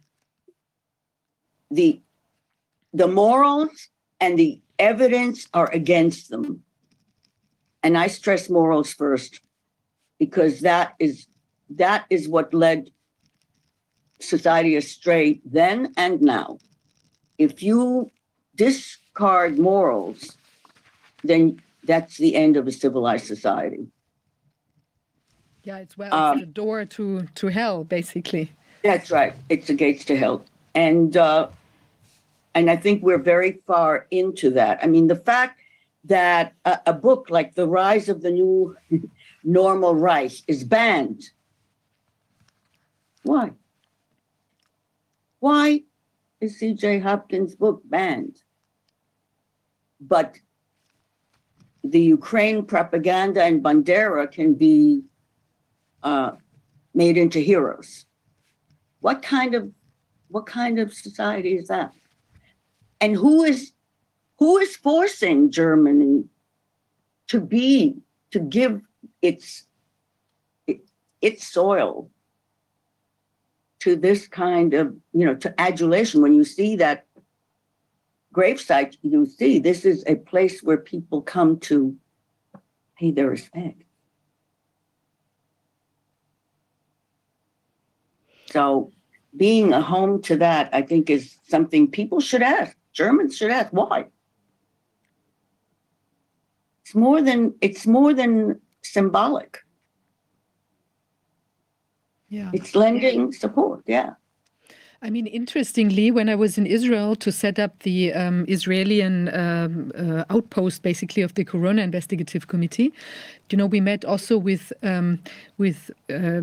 people from Israelis who are the sons and daughters of Holocaust survivors, and they're also, of course, critical toward the measures. And the way when they spoke out against the measures and pointed to issues with democracy and also the health problems that come with it, they were also attributed some sort of, as if they were like Holocaust deniers. I mean, also in Israel, this is taking place. It's not a German phenomenon, but it's do you experience that, or do you experience this now in Germany? And, or that you make that it's relative, what happened there. I mean, it's not relative, it's a singular and horrific event, obviously, what happened in the past.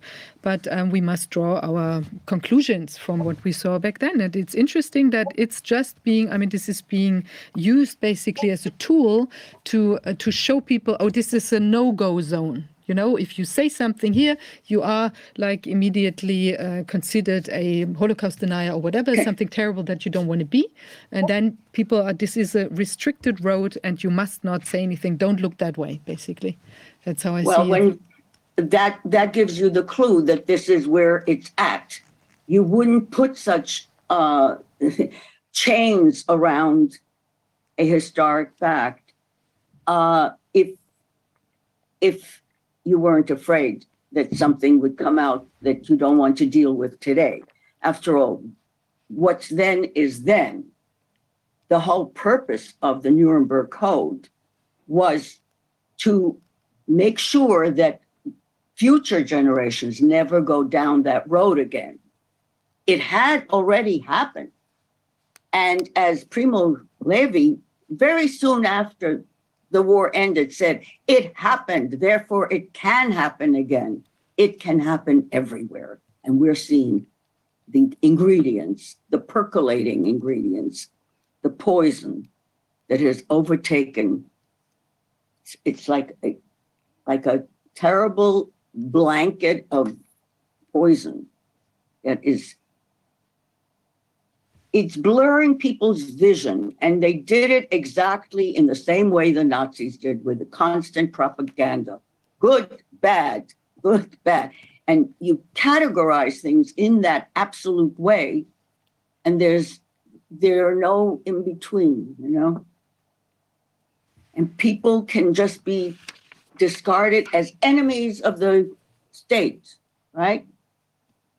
Polluters of the genetic pool. All that, you know, was already prepared under the Nazis, and now it's being, the science, the technology has really gotten away from all measures of reasonableness. It's, if you can do it, do it. And it can be done to any child, any person, because they discard a lot of us as Untermenschen. They do. They really do believe that they are superior. You know, Superman, Übermenschen, they do believe it. People like Klaus Schwab, absolutely. And they want to live forever. So they're doing all kinds of experiments. Not all of them do we really know fully about them. It is a horror.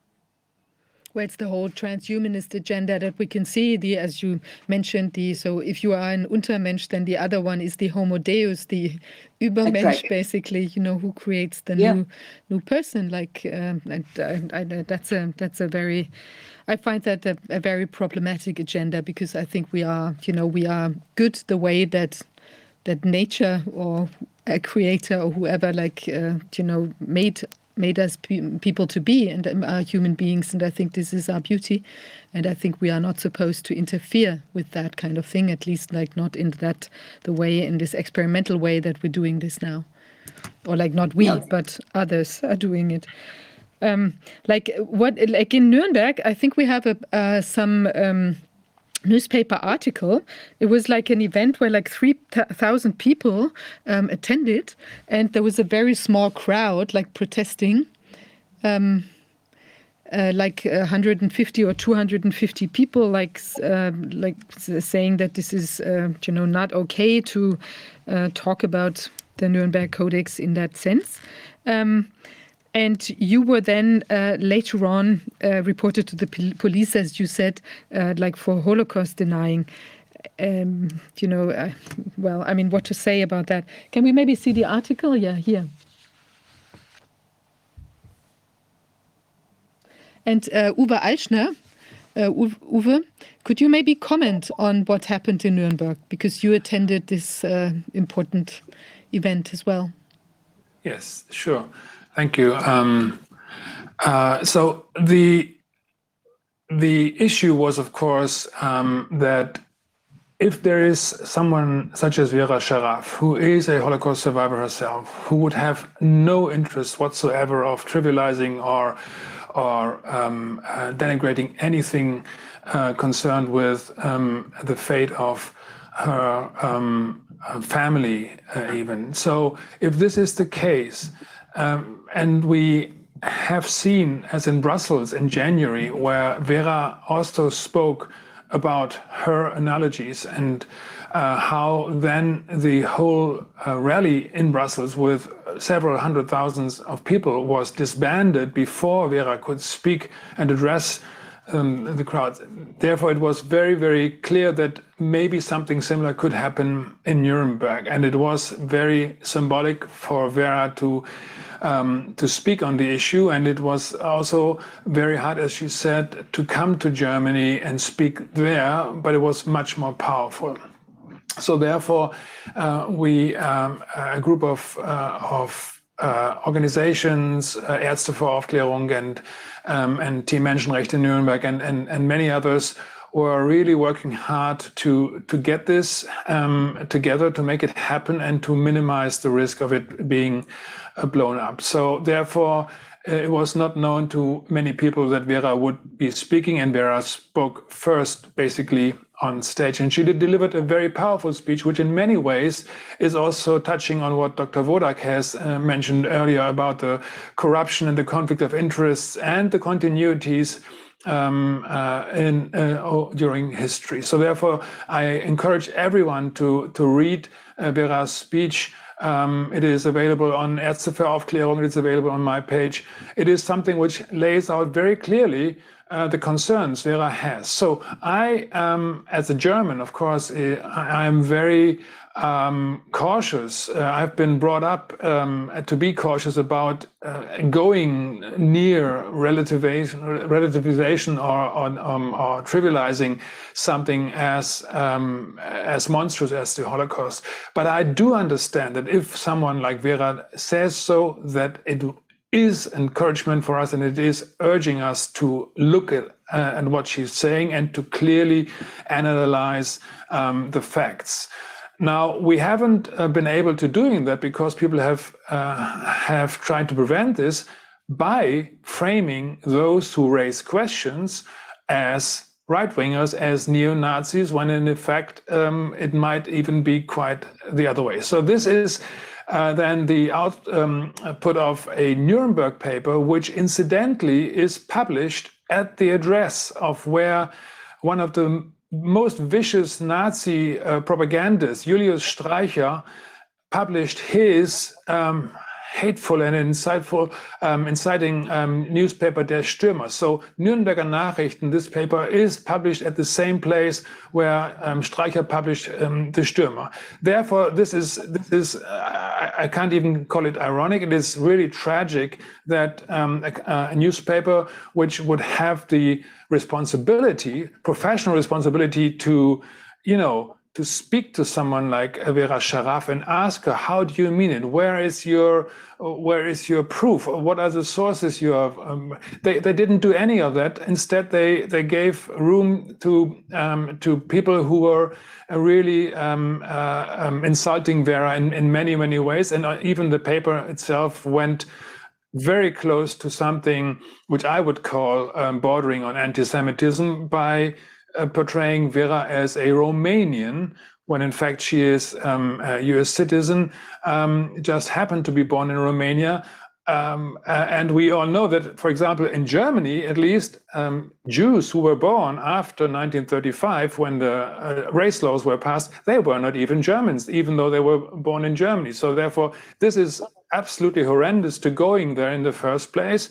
And this is done by a newspaper, and you have to ask why. So therefore, we are right over target with asking these questions. Vera is entitled to do so, and for people who want to call this anti-Semitic or denigrating the Holocaust, I encourage everyone also to read the report to the president, which was given by Elie Wiesel's commission on the Holocaust in September of 1979, which is very long ago, but it was very powerful. Elie Wiesel, himself an Auschwitz survivor, and his commission, they implored the public, they implored the president to make it happen that that lessons can be drawn from this by also comparing future events.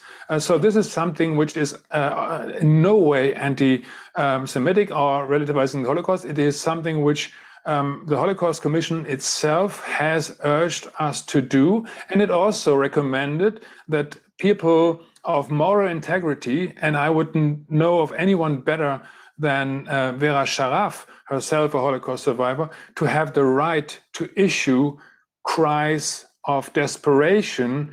That's the term which was in this document, about similarities they see. So whether or not these similarities actually are there, this needs to be investigated. But as I said, I have good reason to assume that Vera has done a fair bit of investigation herself before going there in the first place. And if I see this reaction from the German press, I'm ashamed. I'm German myself.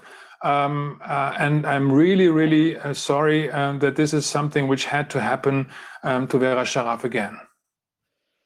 I think it's a very important statement, like making reference again to what Wolfgang said before.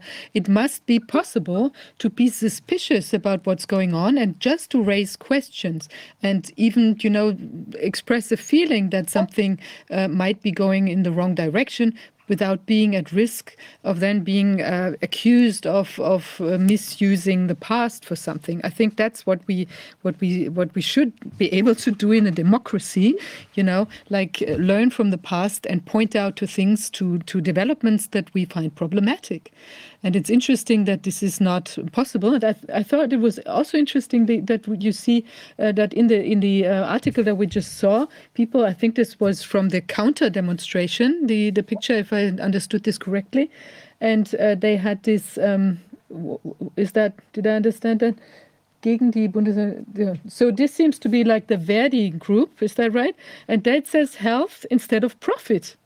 I mean, like, when we look at what Wolfgang just told us, that we have a useless product with a lot of, problems involved, health risks. So it's basically, it's mind-boggling what we see here as a statement. I was more than 50 years members of Verdi, and I think my colleagues are just misused, politically misused. I don't think that those people working in hospitals, that they feel like that they feel that they are content what is done with them, that they have to be jabbed, that they have to all this pressure, that they have to wear a mask, although the wearing of mask in a hospital is long established only in special situations, and that there is lots of scientific evidence, and that they are just that they had to experience that the relatives could no longer come and visit their dying family members. It was really horrible what those people being employed in hospitals, in places for old elderly people or handicapped people, what they had to experience in this time. And I say thank you to all those who did not bow down, but who stood up and who are fighting for the rights of their profession, and were fighting for the rights of their patients, and were caring for their patients. There are lots of them, much more than we think. I would add something. I would question, why is it that they insist that doctors and healthcare workers be jabbed? Mm-hmm. Since the evidence is accumulating what these jabs are doing, particularly one after the other.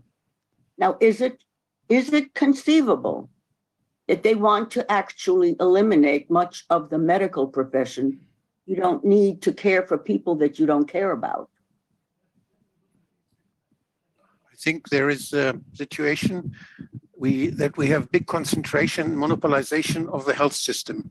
When you see that Google is preparing a health provider, that Amazon is preparing to provide people, they are not organizations where there is solidarity practiced, where you are close to the next one, to your neighbor, to people you know, where you organize help among each other. And this is completely different than we are a social state in Germany. We have in our constitution, Deutschland ist ein Sozialstaat. That means that we are obliged to help each other and to organize this. And this is now all forgotten. There are big companies who take it over, who just destroy solidarity. And we see this with how they try to close down hospitals, which are smaller hospitals closer to the population, and they have arguments that they can do it better, and that they have computers and the others don't have, and they digitalize. What do I need? Digitalization. I need my next neighbor who helps me and who stands at my bedside. I need the doctor who knows me, and not someone from Google.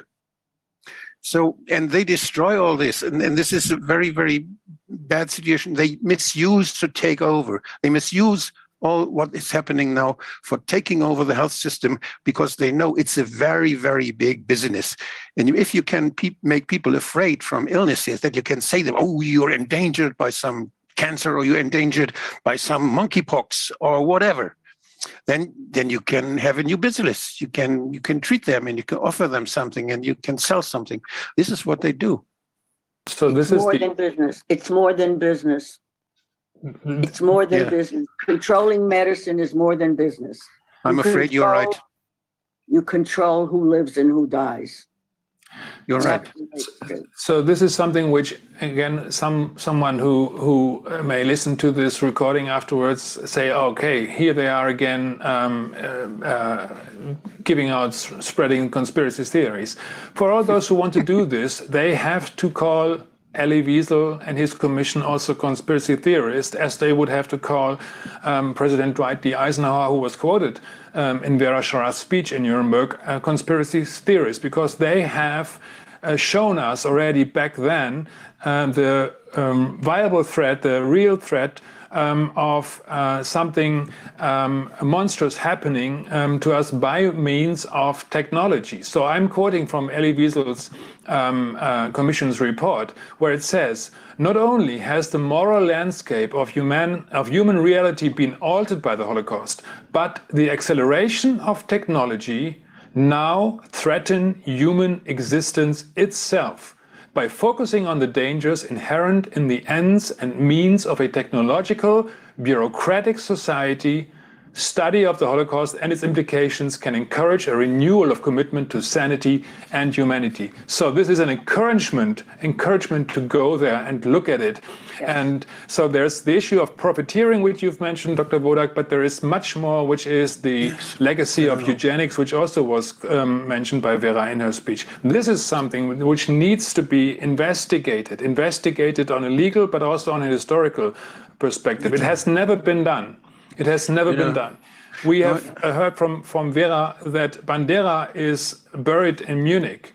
You ask why Bandera be buried in Munich. Munich was the center of the German intelligence society set up by the American intelligence society after the war, under the leadership of former Nazi generals. Okay, Reinhard Gehlen, the president of the Bundesnachrichtendienst, was a Nazi general. Until very late in the 1960s, he met with Hans Globke, Adenauer's Nazi chief of staff.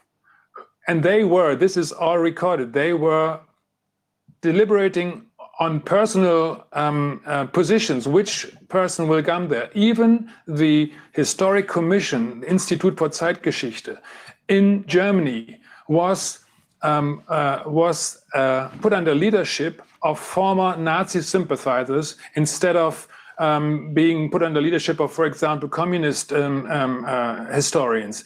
So they made sure that only the right people were judging on what is historic truth and what is not truth. This is fact. We have to look at this, and no one has dared looking at this so far, and I'm extremely grateful to Vera Sharav for stepping up and calling it out as it is. This needs to be done, and it needs to happen now, because it is very well possible that eugenic ideology is indeed trying to use technology which is far more sinister than anything possible to any decent doctor or nurse or whatever.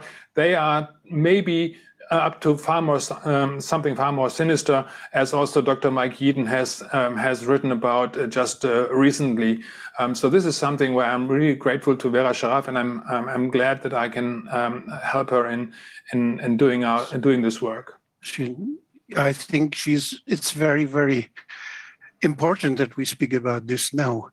I remember in 1998, the German Bundestag, there was a movement among parliamentarians, critical parliamentarians, who were critical because the bioscience could do many things never be possible before.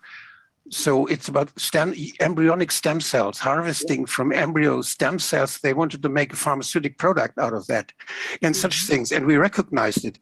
And I proposed to have this enquete commission, and I fought for it. And there were parliamentarians from all parties. And we gathered at the Rhine River, and we made a Bündnis für Menschenwürde. We had the churches, we had many people from Lebenshilfe, from organizations who were fighting against the slippery slope of technology. Yeah. And we were making this enquete commission, and it worked for 7 years. We made reports. We were parliamentarians from all parties, and there were scientists, and we were fighting a lot. And we were fighting that such things, that there's no patent on life, that it's not possible to harvest from embryonic cells, that at the end of life and at the beginning of life, there is no business, that people are in their dignity and that they are assisted in their dignity. We had many good discussions, and we had very, very good papers and very good scientists in hearings. This was all done by the German parliament, and they call it Sternstunde des Parlaments, because all those decisions were made without parties. The parties could not interfere. I would hope that we have in Parliament such Sternstunde, that those people are encouraged to speak up and to get rid of this pressure which is upon them. I really feel it. There is pressure from party leaders, from the media. They are all afraid. Who, as a politician now speaks up, he will be destroyed by public immediately. He will be called a right-wing. Even if you're a socialist, you will be called a right-wing, and they will just try to kill you politically. And I think those parliamentarians whom we entrusted our power, they have to stand up.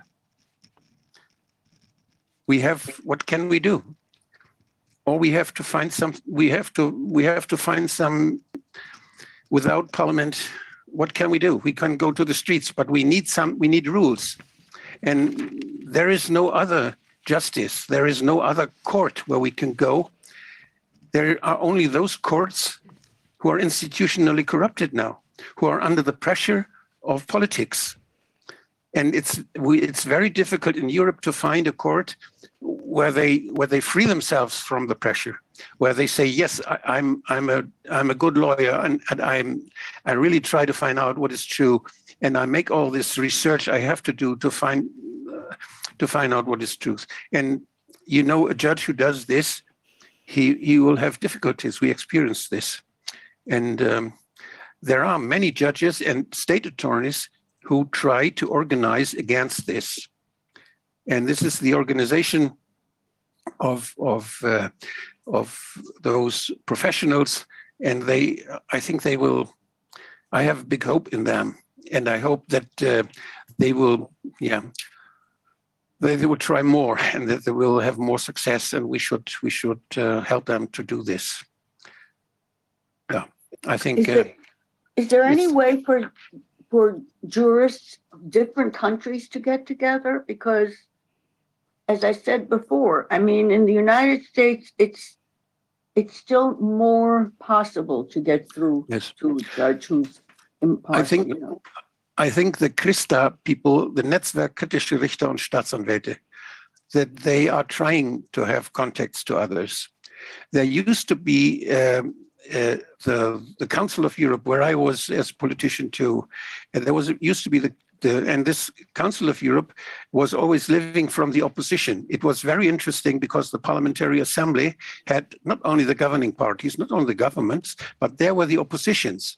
So if you wanted to table something, you were successful. You could table things which were prohibited in your own country. It was a very good possibility. And even when they started with this vaccination topic, there were parliamentarians in the Council of Europe, and they decided that nobody should be forced and put under pressure if he doesn't want this vaccine, this so-called. They decided it. And now I don't hear any more from them. That's That's the tragedy, because the leadership, in other words, isn't leading. The leadership is kind of waiting to be pushed. So this is also time to point out another striking similarity. Now, today, policy decisions are being shaped by NGOs and foundations, such as in Germany, the Bertelsmann Stiftung. So the foundation which owns Bertelsmann. Bertelsmann being, by the way, a company which in the late 90s had the audacity to call itself a fighter of the Nazi regime, when in fact they were profiteering from it until the very end with the biggest contracts of Wehrmacht printing orders. And the only reason why Bertelsmann was getting problems is because they were cheating even on the Nazis. So that's what they were. But they were publishing also in 1933 already books on euthanasia and other stuff, which is clearly linked to Nazi ideology. So to say that they were against the Nazi regime is a blatant lie. I would call it a blatant lie, and this is a fact. And their foundation, which owns the shares of the enterprise, they are shaping, as we know, politics in Germany and in Europe. But these foundations are all over the place, and they have been there for a long time. They've been there at the beginning of the century. And in 1952 or 53, there has been a commission in the US Senate on those tax-exempt foundations and what they were about. This has never been really highlighted also, but those foundations have in their minutes from the early 1900s, have in their minutes their deliberations on how to change society by war and by education. And also the Bertelsmann Foundation in Germany is very strong on education and on infiltrating the educational system. These are the similarities we need to look at as a society if we want to continue as an open and liberal and educated society. But we are about to throw out the baby with the bathtub by listening to the advice they are giving in all sorts of areas, even in healthcare, where they are calling for privatization and for the influence of private corporations and profiteering from this, not only profiteering, but also. So this is something we really need to look at as a society. And again, this is a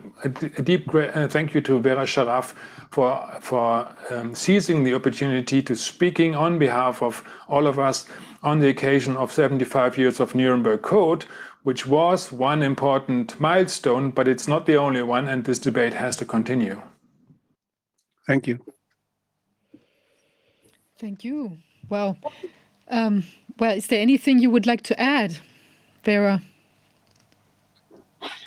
Just that people need to really, really understand that we are the many, and numbers matter. Numbers right now matter a lot. And if people get together, forget their differences, you can argue later. Right now, we have common enemies, and those common enemies are making our lives miserable, and they really intend to make it even more miserable. They intend to get rid of many of us. Population control is what the new medicine is focused on, rather than healing and extending life. Well, okay. That's there isn't really much more to say, because medicine was perverted then, and it is being perverted now in very, very substantive way. Yes. Okay. Like with these words, I think we've come to the end of our session today. But we have prepared a film of your important speech in Nuremberg, and we're going to show this now in the right after I say the closing words. Well, one of the things about all these different videos that many of us make, I mean, the more places that you put it, the better, because YouTube, I just got word of another one that it pulled down. They're they're in a race to shut us up, and we have to show that we're not going to be shut up. So I think one of the positive things that has happened in these 2.5 years is there are more internet outlets that people can get credible information on that aren't muzzling than ever before. So while they deplatform us from the major ones, YouTube, Google, and all that, there are others. And the more of those others, they start to multiply as well. So we have to outsmart them in whatever way we can.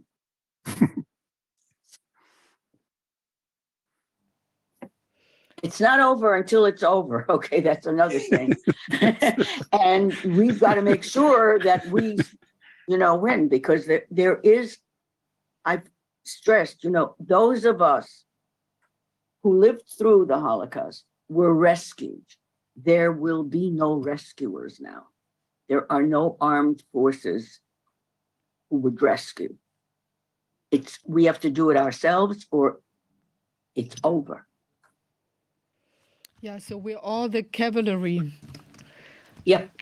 We have to That's right. really get off the sofa and start to fight with everything that we have, with words and with all our might. Yeah, I'm not quite sure if we can in the stream show the video now. Otherwise, we're going to post it on Telegram. Maybe, I don't know if I could get some input from the regie.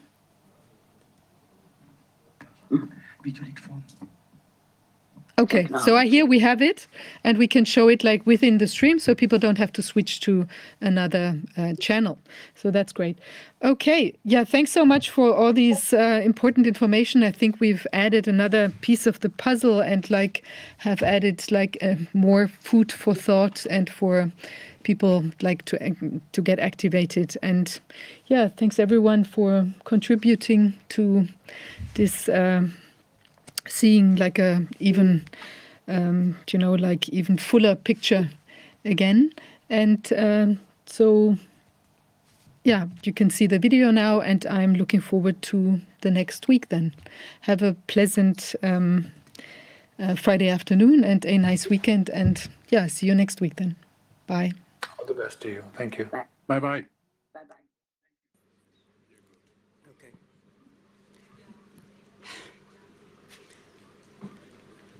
I came to Nuremberg to provide historical context to the current global threat confronting our civilization. These past 2.5 years have been especially stressful as painful memories were rekindled. In 1941, I was 3.5 years old. My family was forced from our home in Romania to Ukraine. We were herded into a concentration camp, essentially left to starve. But death was everywhere. Death was the cloud above us. My father died at the camp of typhus, an infectious disease that was rampant in all the concentration camps and ghettos for lack of any sanitary conditions.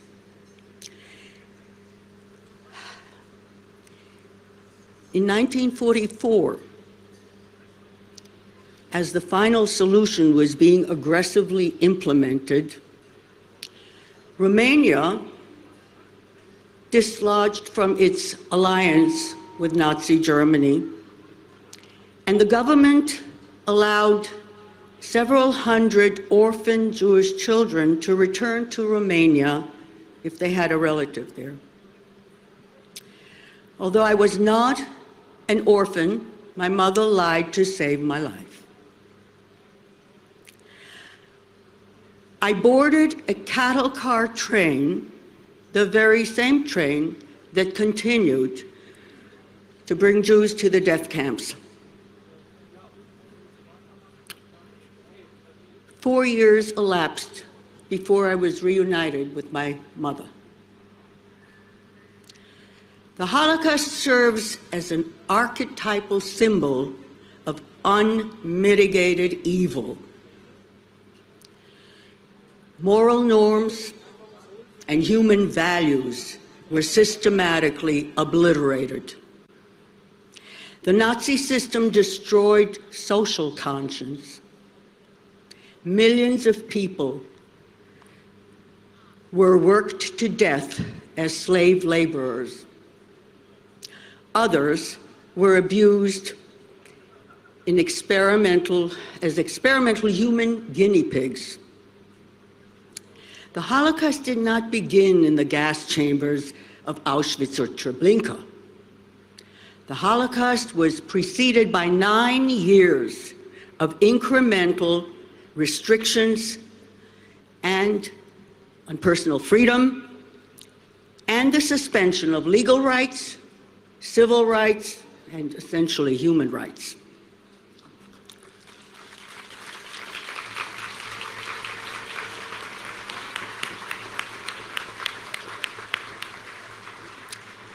The stage was set by fear-mongering and hate-mongering propaganda. A series of humiliating, discriminatory government edicts demonized Jews as spreaders of disease. We were compared to lice. The real viral disease that infected Nazi Germany was eugenics.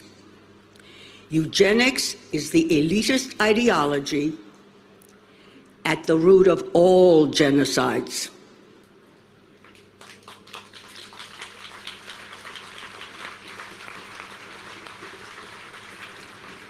Eugenics is cloaked in the mantle of pseudoscience. It was embraced by the academic, the medical establishment, as well as the judiciary, both in Germany and the United States. Eugenicists justify social and economic inequality.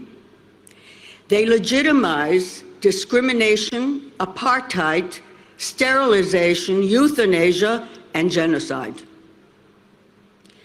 The Nazis called it ethnic cleansing to protect the gene pool. Medicine was perverted from its healing mission and was weaponized.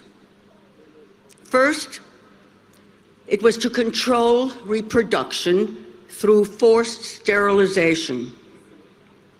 And then it was to eliminate those deemed to be subhuman, Untermenschen. The first victims of medical murder were 1,000 German infants and toddlers under the age of 3. The murderous operation was expanded to an estimated 10,000 children, German children, under the age of 17. The next victims were the mentally ill, followed by the elderly in nursing homes. All of these human beings were condemned as worthless eaters. Under Operation T4, designated hospitals were turned into killing centers, where various extermination methods were tested, including Zyklon B, the gas that was used in the gas chambers. The objective of the final solution was the annihilation of the entire European Jewish population, which at the time was 11 million. The Nazis enacted discriminatory laws.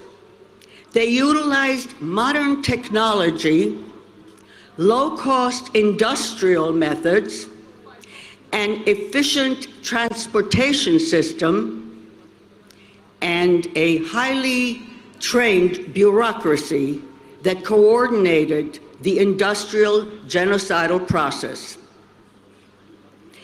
The objective was high speed, maximum efficiency, and low cost. The human casualties of this unprecedented genocide were 6 million Jews and 9 million other people whom the Nazis dehumanized as Untermenschen. The purpose of Holocaust memorials is to warn and inform future generations about how an enlightened, civilized society can be transformed into a genocidal universe ruled by absolute moral depravity.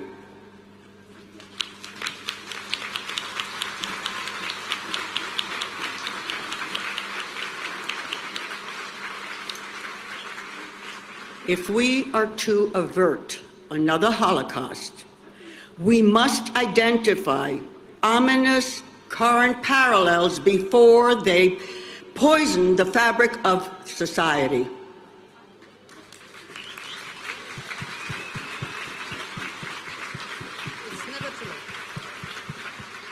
Since the Nazi era, the study of history and most of the humanities, including philosophy, religion, and ethics, have been overshadowed by an emphasis on utilitarian science and technology. As a result, few people recognize foreboding similarities between current policies and those under the Nazi regime. By declaring a state of emergency in 1933 and 2020, constitutionally protected personal freedom, legal rights, and civil rights were swept aside.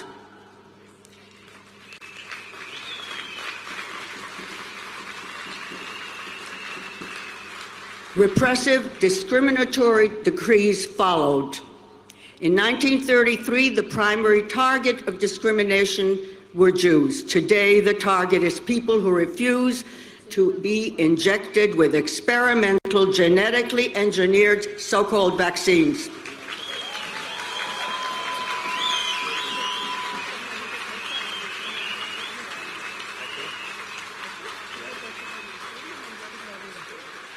Then and now, government dictates were crafted to eliminate segments of the population. In 2020, government dictates forbade hospitals from treating the elderly in nursing homes. The result was mass murder.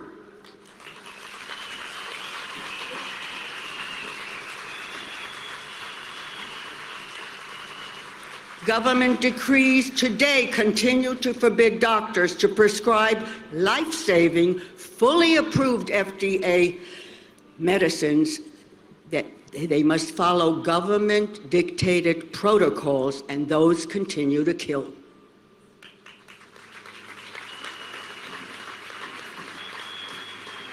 The media is silent as it was then.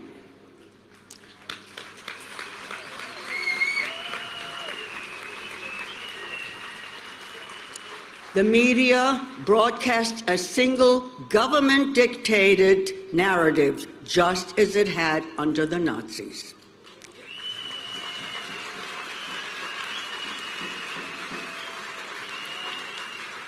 State censorship silences opposing views. In Nazi Germany, few individuals objected. Those that did were sent to concentration camps. Today, doctors and scientists who challenge the approved narrative are maligned and their reputations are trashed. They risk losing their license to practice, as well as having their homes and workplaces raided by SWAT teams.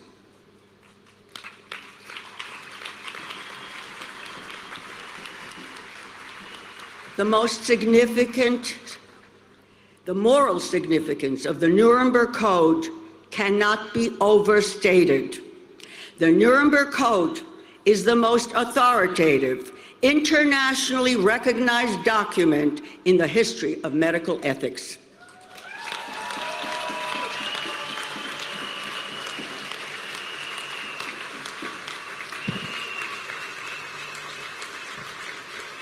This landmark document was formulated in response to the evidence of medical atrocities committed by Nazi physicians and scientists. The code sets forth moral boundaries of research involving human beings. The Nuremberg Code rejects the ideology of eugenics and unquestionably asserts the primacy and dignity of the individual human being.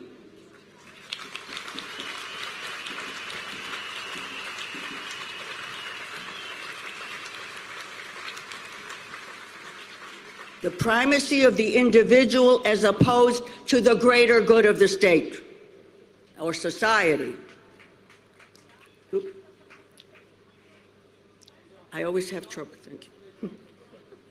I always have trouble with technology, so please. It went a little bit too big. Okay. Now, let's see. Sorry.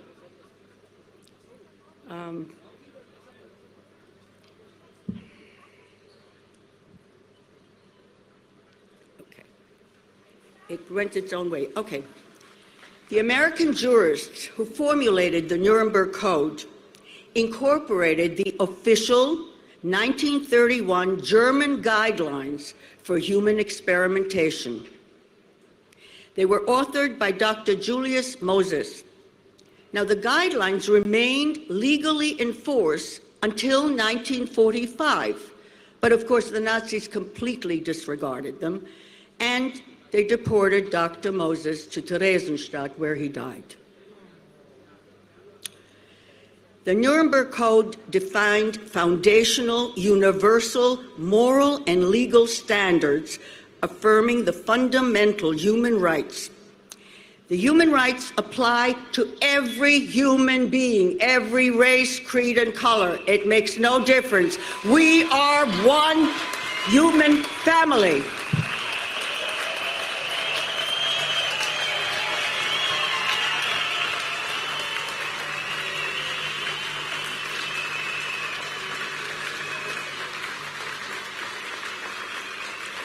Equally important, the Nuremberg Code holds doctors and research investigators personally responsible to ensure the human subject's safety and to ensure that the person freely gave his voluntary, fully informed consent.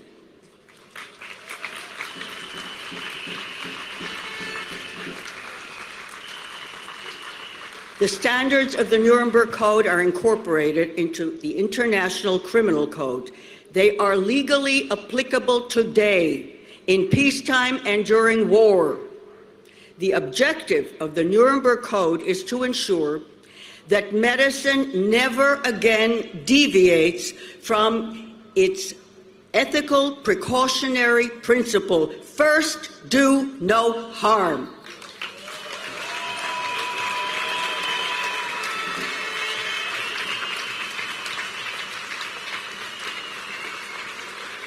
The Nuremberg Code has served as a blueprint for subsequent national and international codes of human rights to ensure that the rights and dignity of the humans are upheld and to ensure that medical doctors never again engage in morally abhorrent experiments.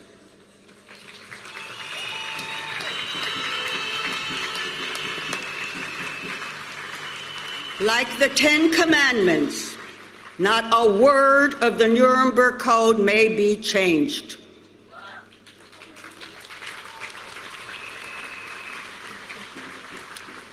The first of the 10 ethical principles lays down the foremost ethical requirement, which is spelled out in great detail, and I'll read it.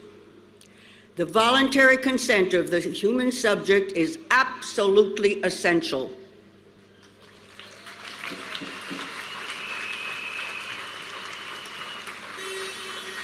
This means that the person involved should have legal capacity to give consent, should be so situated as to be able to exercise free power of choice without the intervention of any element of force, constraint, or coercion, and should have sufficient knowledge and comprehension of the elements of the subject matter involved as to enable him to make an understanding and enlightened decision.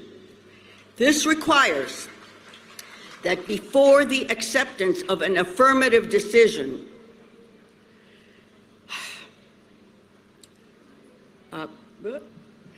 it got stuck again. Sorry.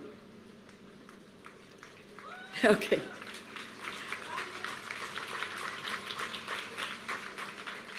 Okay. Okay.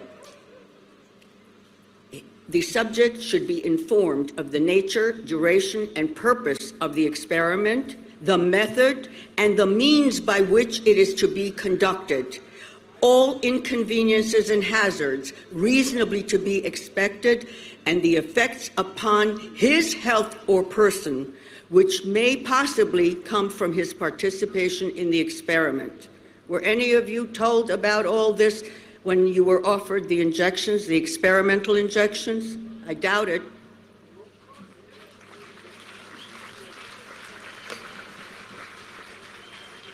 Now, the duty and responsibility for ascertaining the quality of the consent rests upon each individual who initiates, directs, engages in the experiment. It is their personal responsibility, which may not be delegated to another with impunity.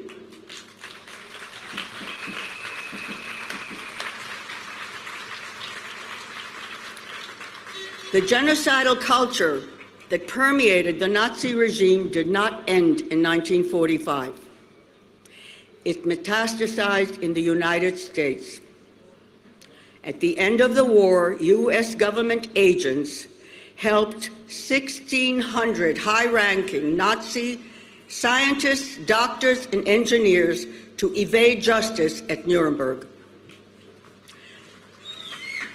These Nazi technocrats facilitated the murderous Nazi operations. They were Hitler's partners in crimes against humanity. They were secretly smuggled into the United States under Operation Paperclip. And this was done in violation of an explicit order by President Harry Truman. These Nazi criminals were placed in high positions at major American scientific centers as well as medical centers, and they continued their work. What's more, these Nazi technocrats trained a generation of American scientists, doctors, and engineers. This is how Nazi methods and the immoral disregard for human values were entrenched in America.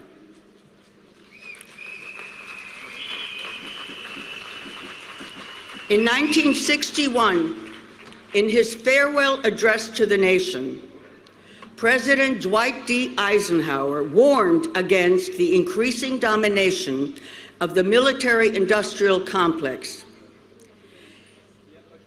whose total influence, economic, political, even spiritual, he said, is felt everywhere. Eisenhower warned, we must be alert to the danger that public policy could itself become the captive of a scientific technological elite. This is who is behind the COVID pandemic.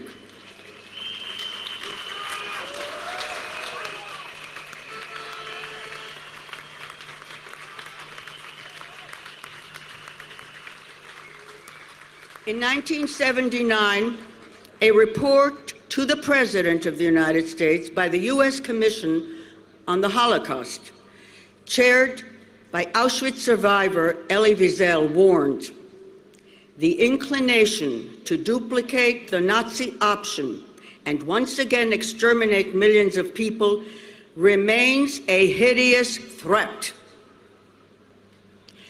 Those who declare that Holocaust analogies are off limits are betraying the victims of the Holocaust by denying the relevance of the Holocaust.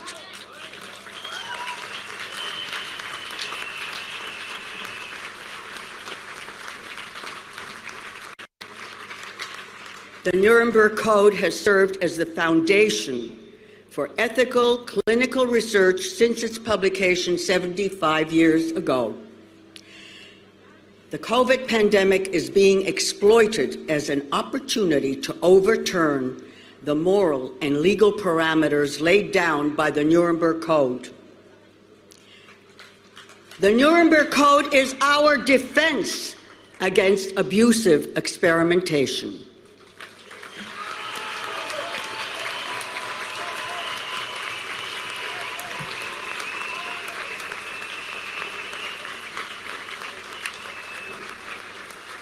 Humanity is currently under siege by the global heirs to the Nazis, a posse of ruthless, interconnected global billionaires has gained control over national and international policy-setting institutions. They have embarked on implementing a diabolical agenda, which includes the overthrow of democracy and Western civilization, to depopulate the global population, to eliminate nation states and establish one world government, to eliminate cash and establish one digital currency, to inject digital IDs and artificial intelligence capabilities into every human being. If these objectives become a reality, we will be digitally surveyed 24 hours a day, 7 days a week.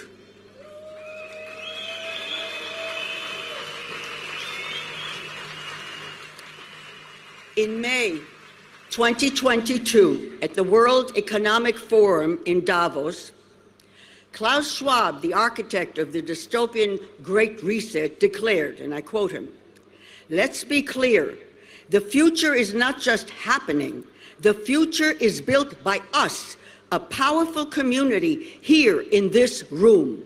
We have the means to impose the state of the world."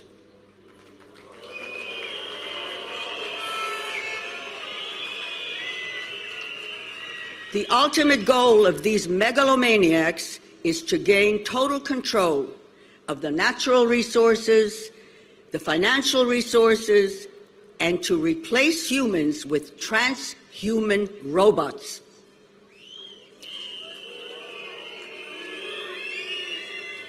Transhumanism is a biotech-enhanced caste system, the new eugenics. Klaus Schwab's lead advisor is Yuval Noah Harari, an Oxford University-trained Israeli. Harari is a proponent of the new eugenics and transhumanism. Harari refers to humans as hackable animals. He declared, "We have the technology to hack humans on a massive scale."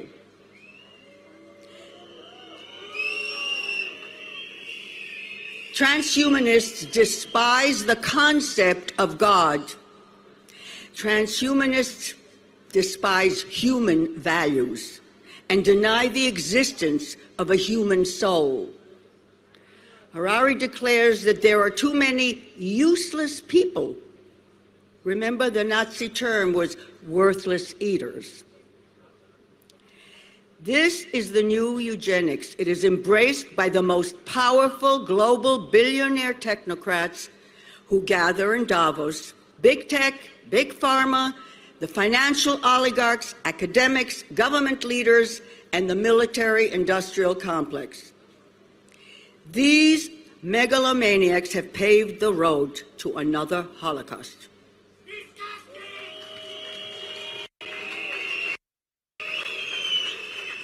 This time, the threat of genocide is. This time, instead of Zyklon B gas, the weapons of mass destruction are genetically engineered injectable bioweapons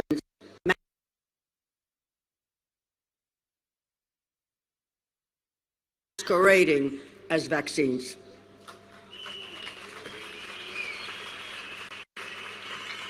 This time, there will be no armed forces to rescue survivors. Be aware of that. No rescuers. Unless all of us resist, never again is now.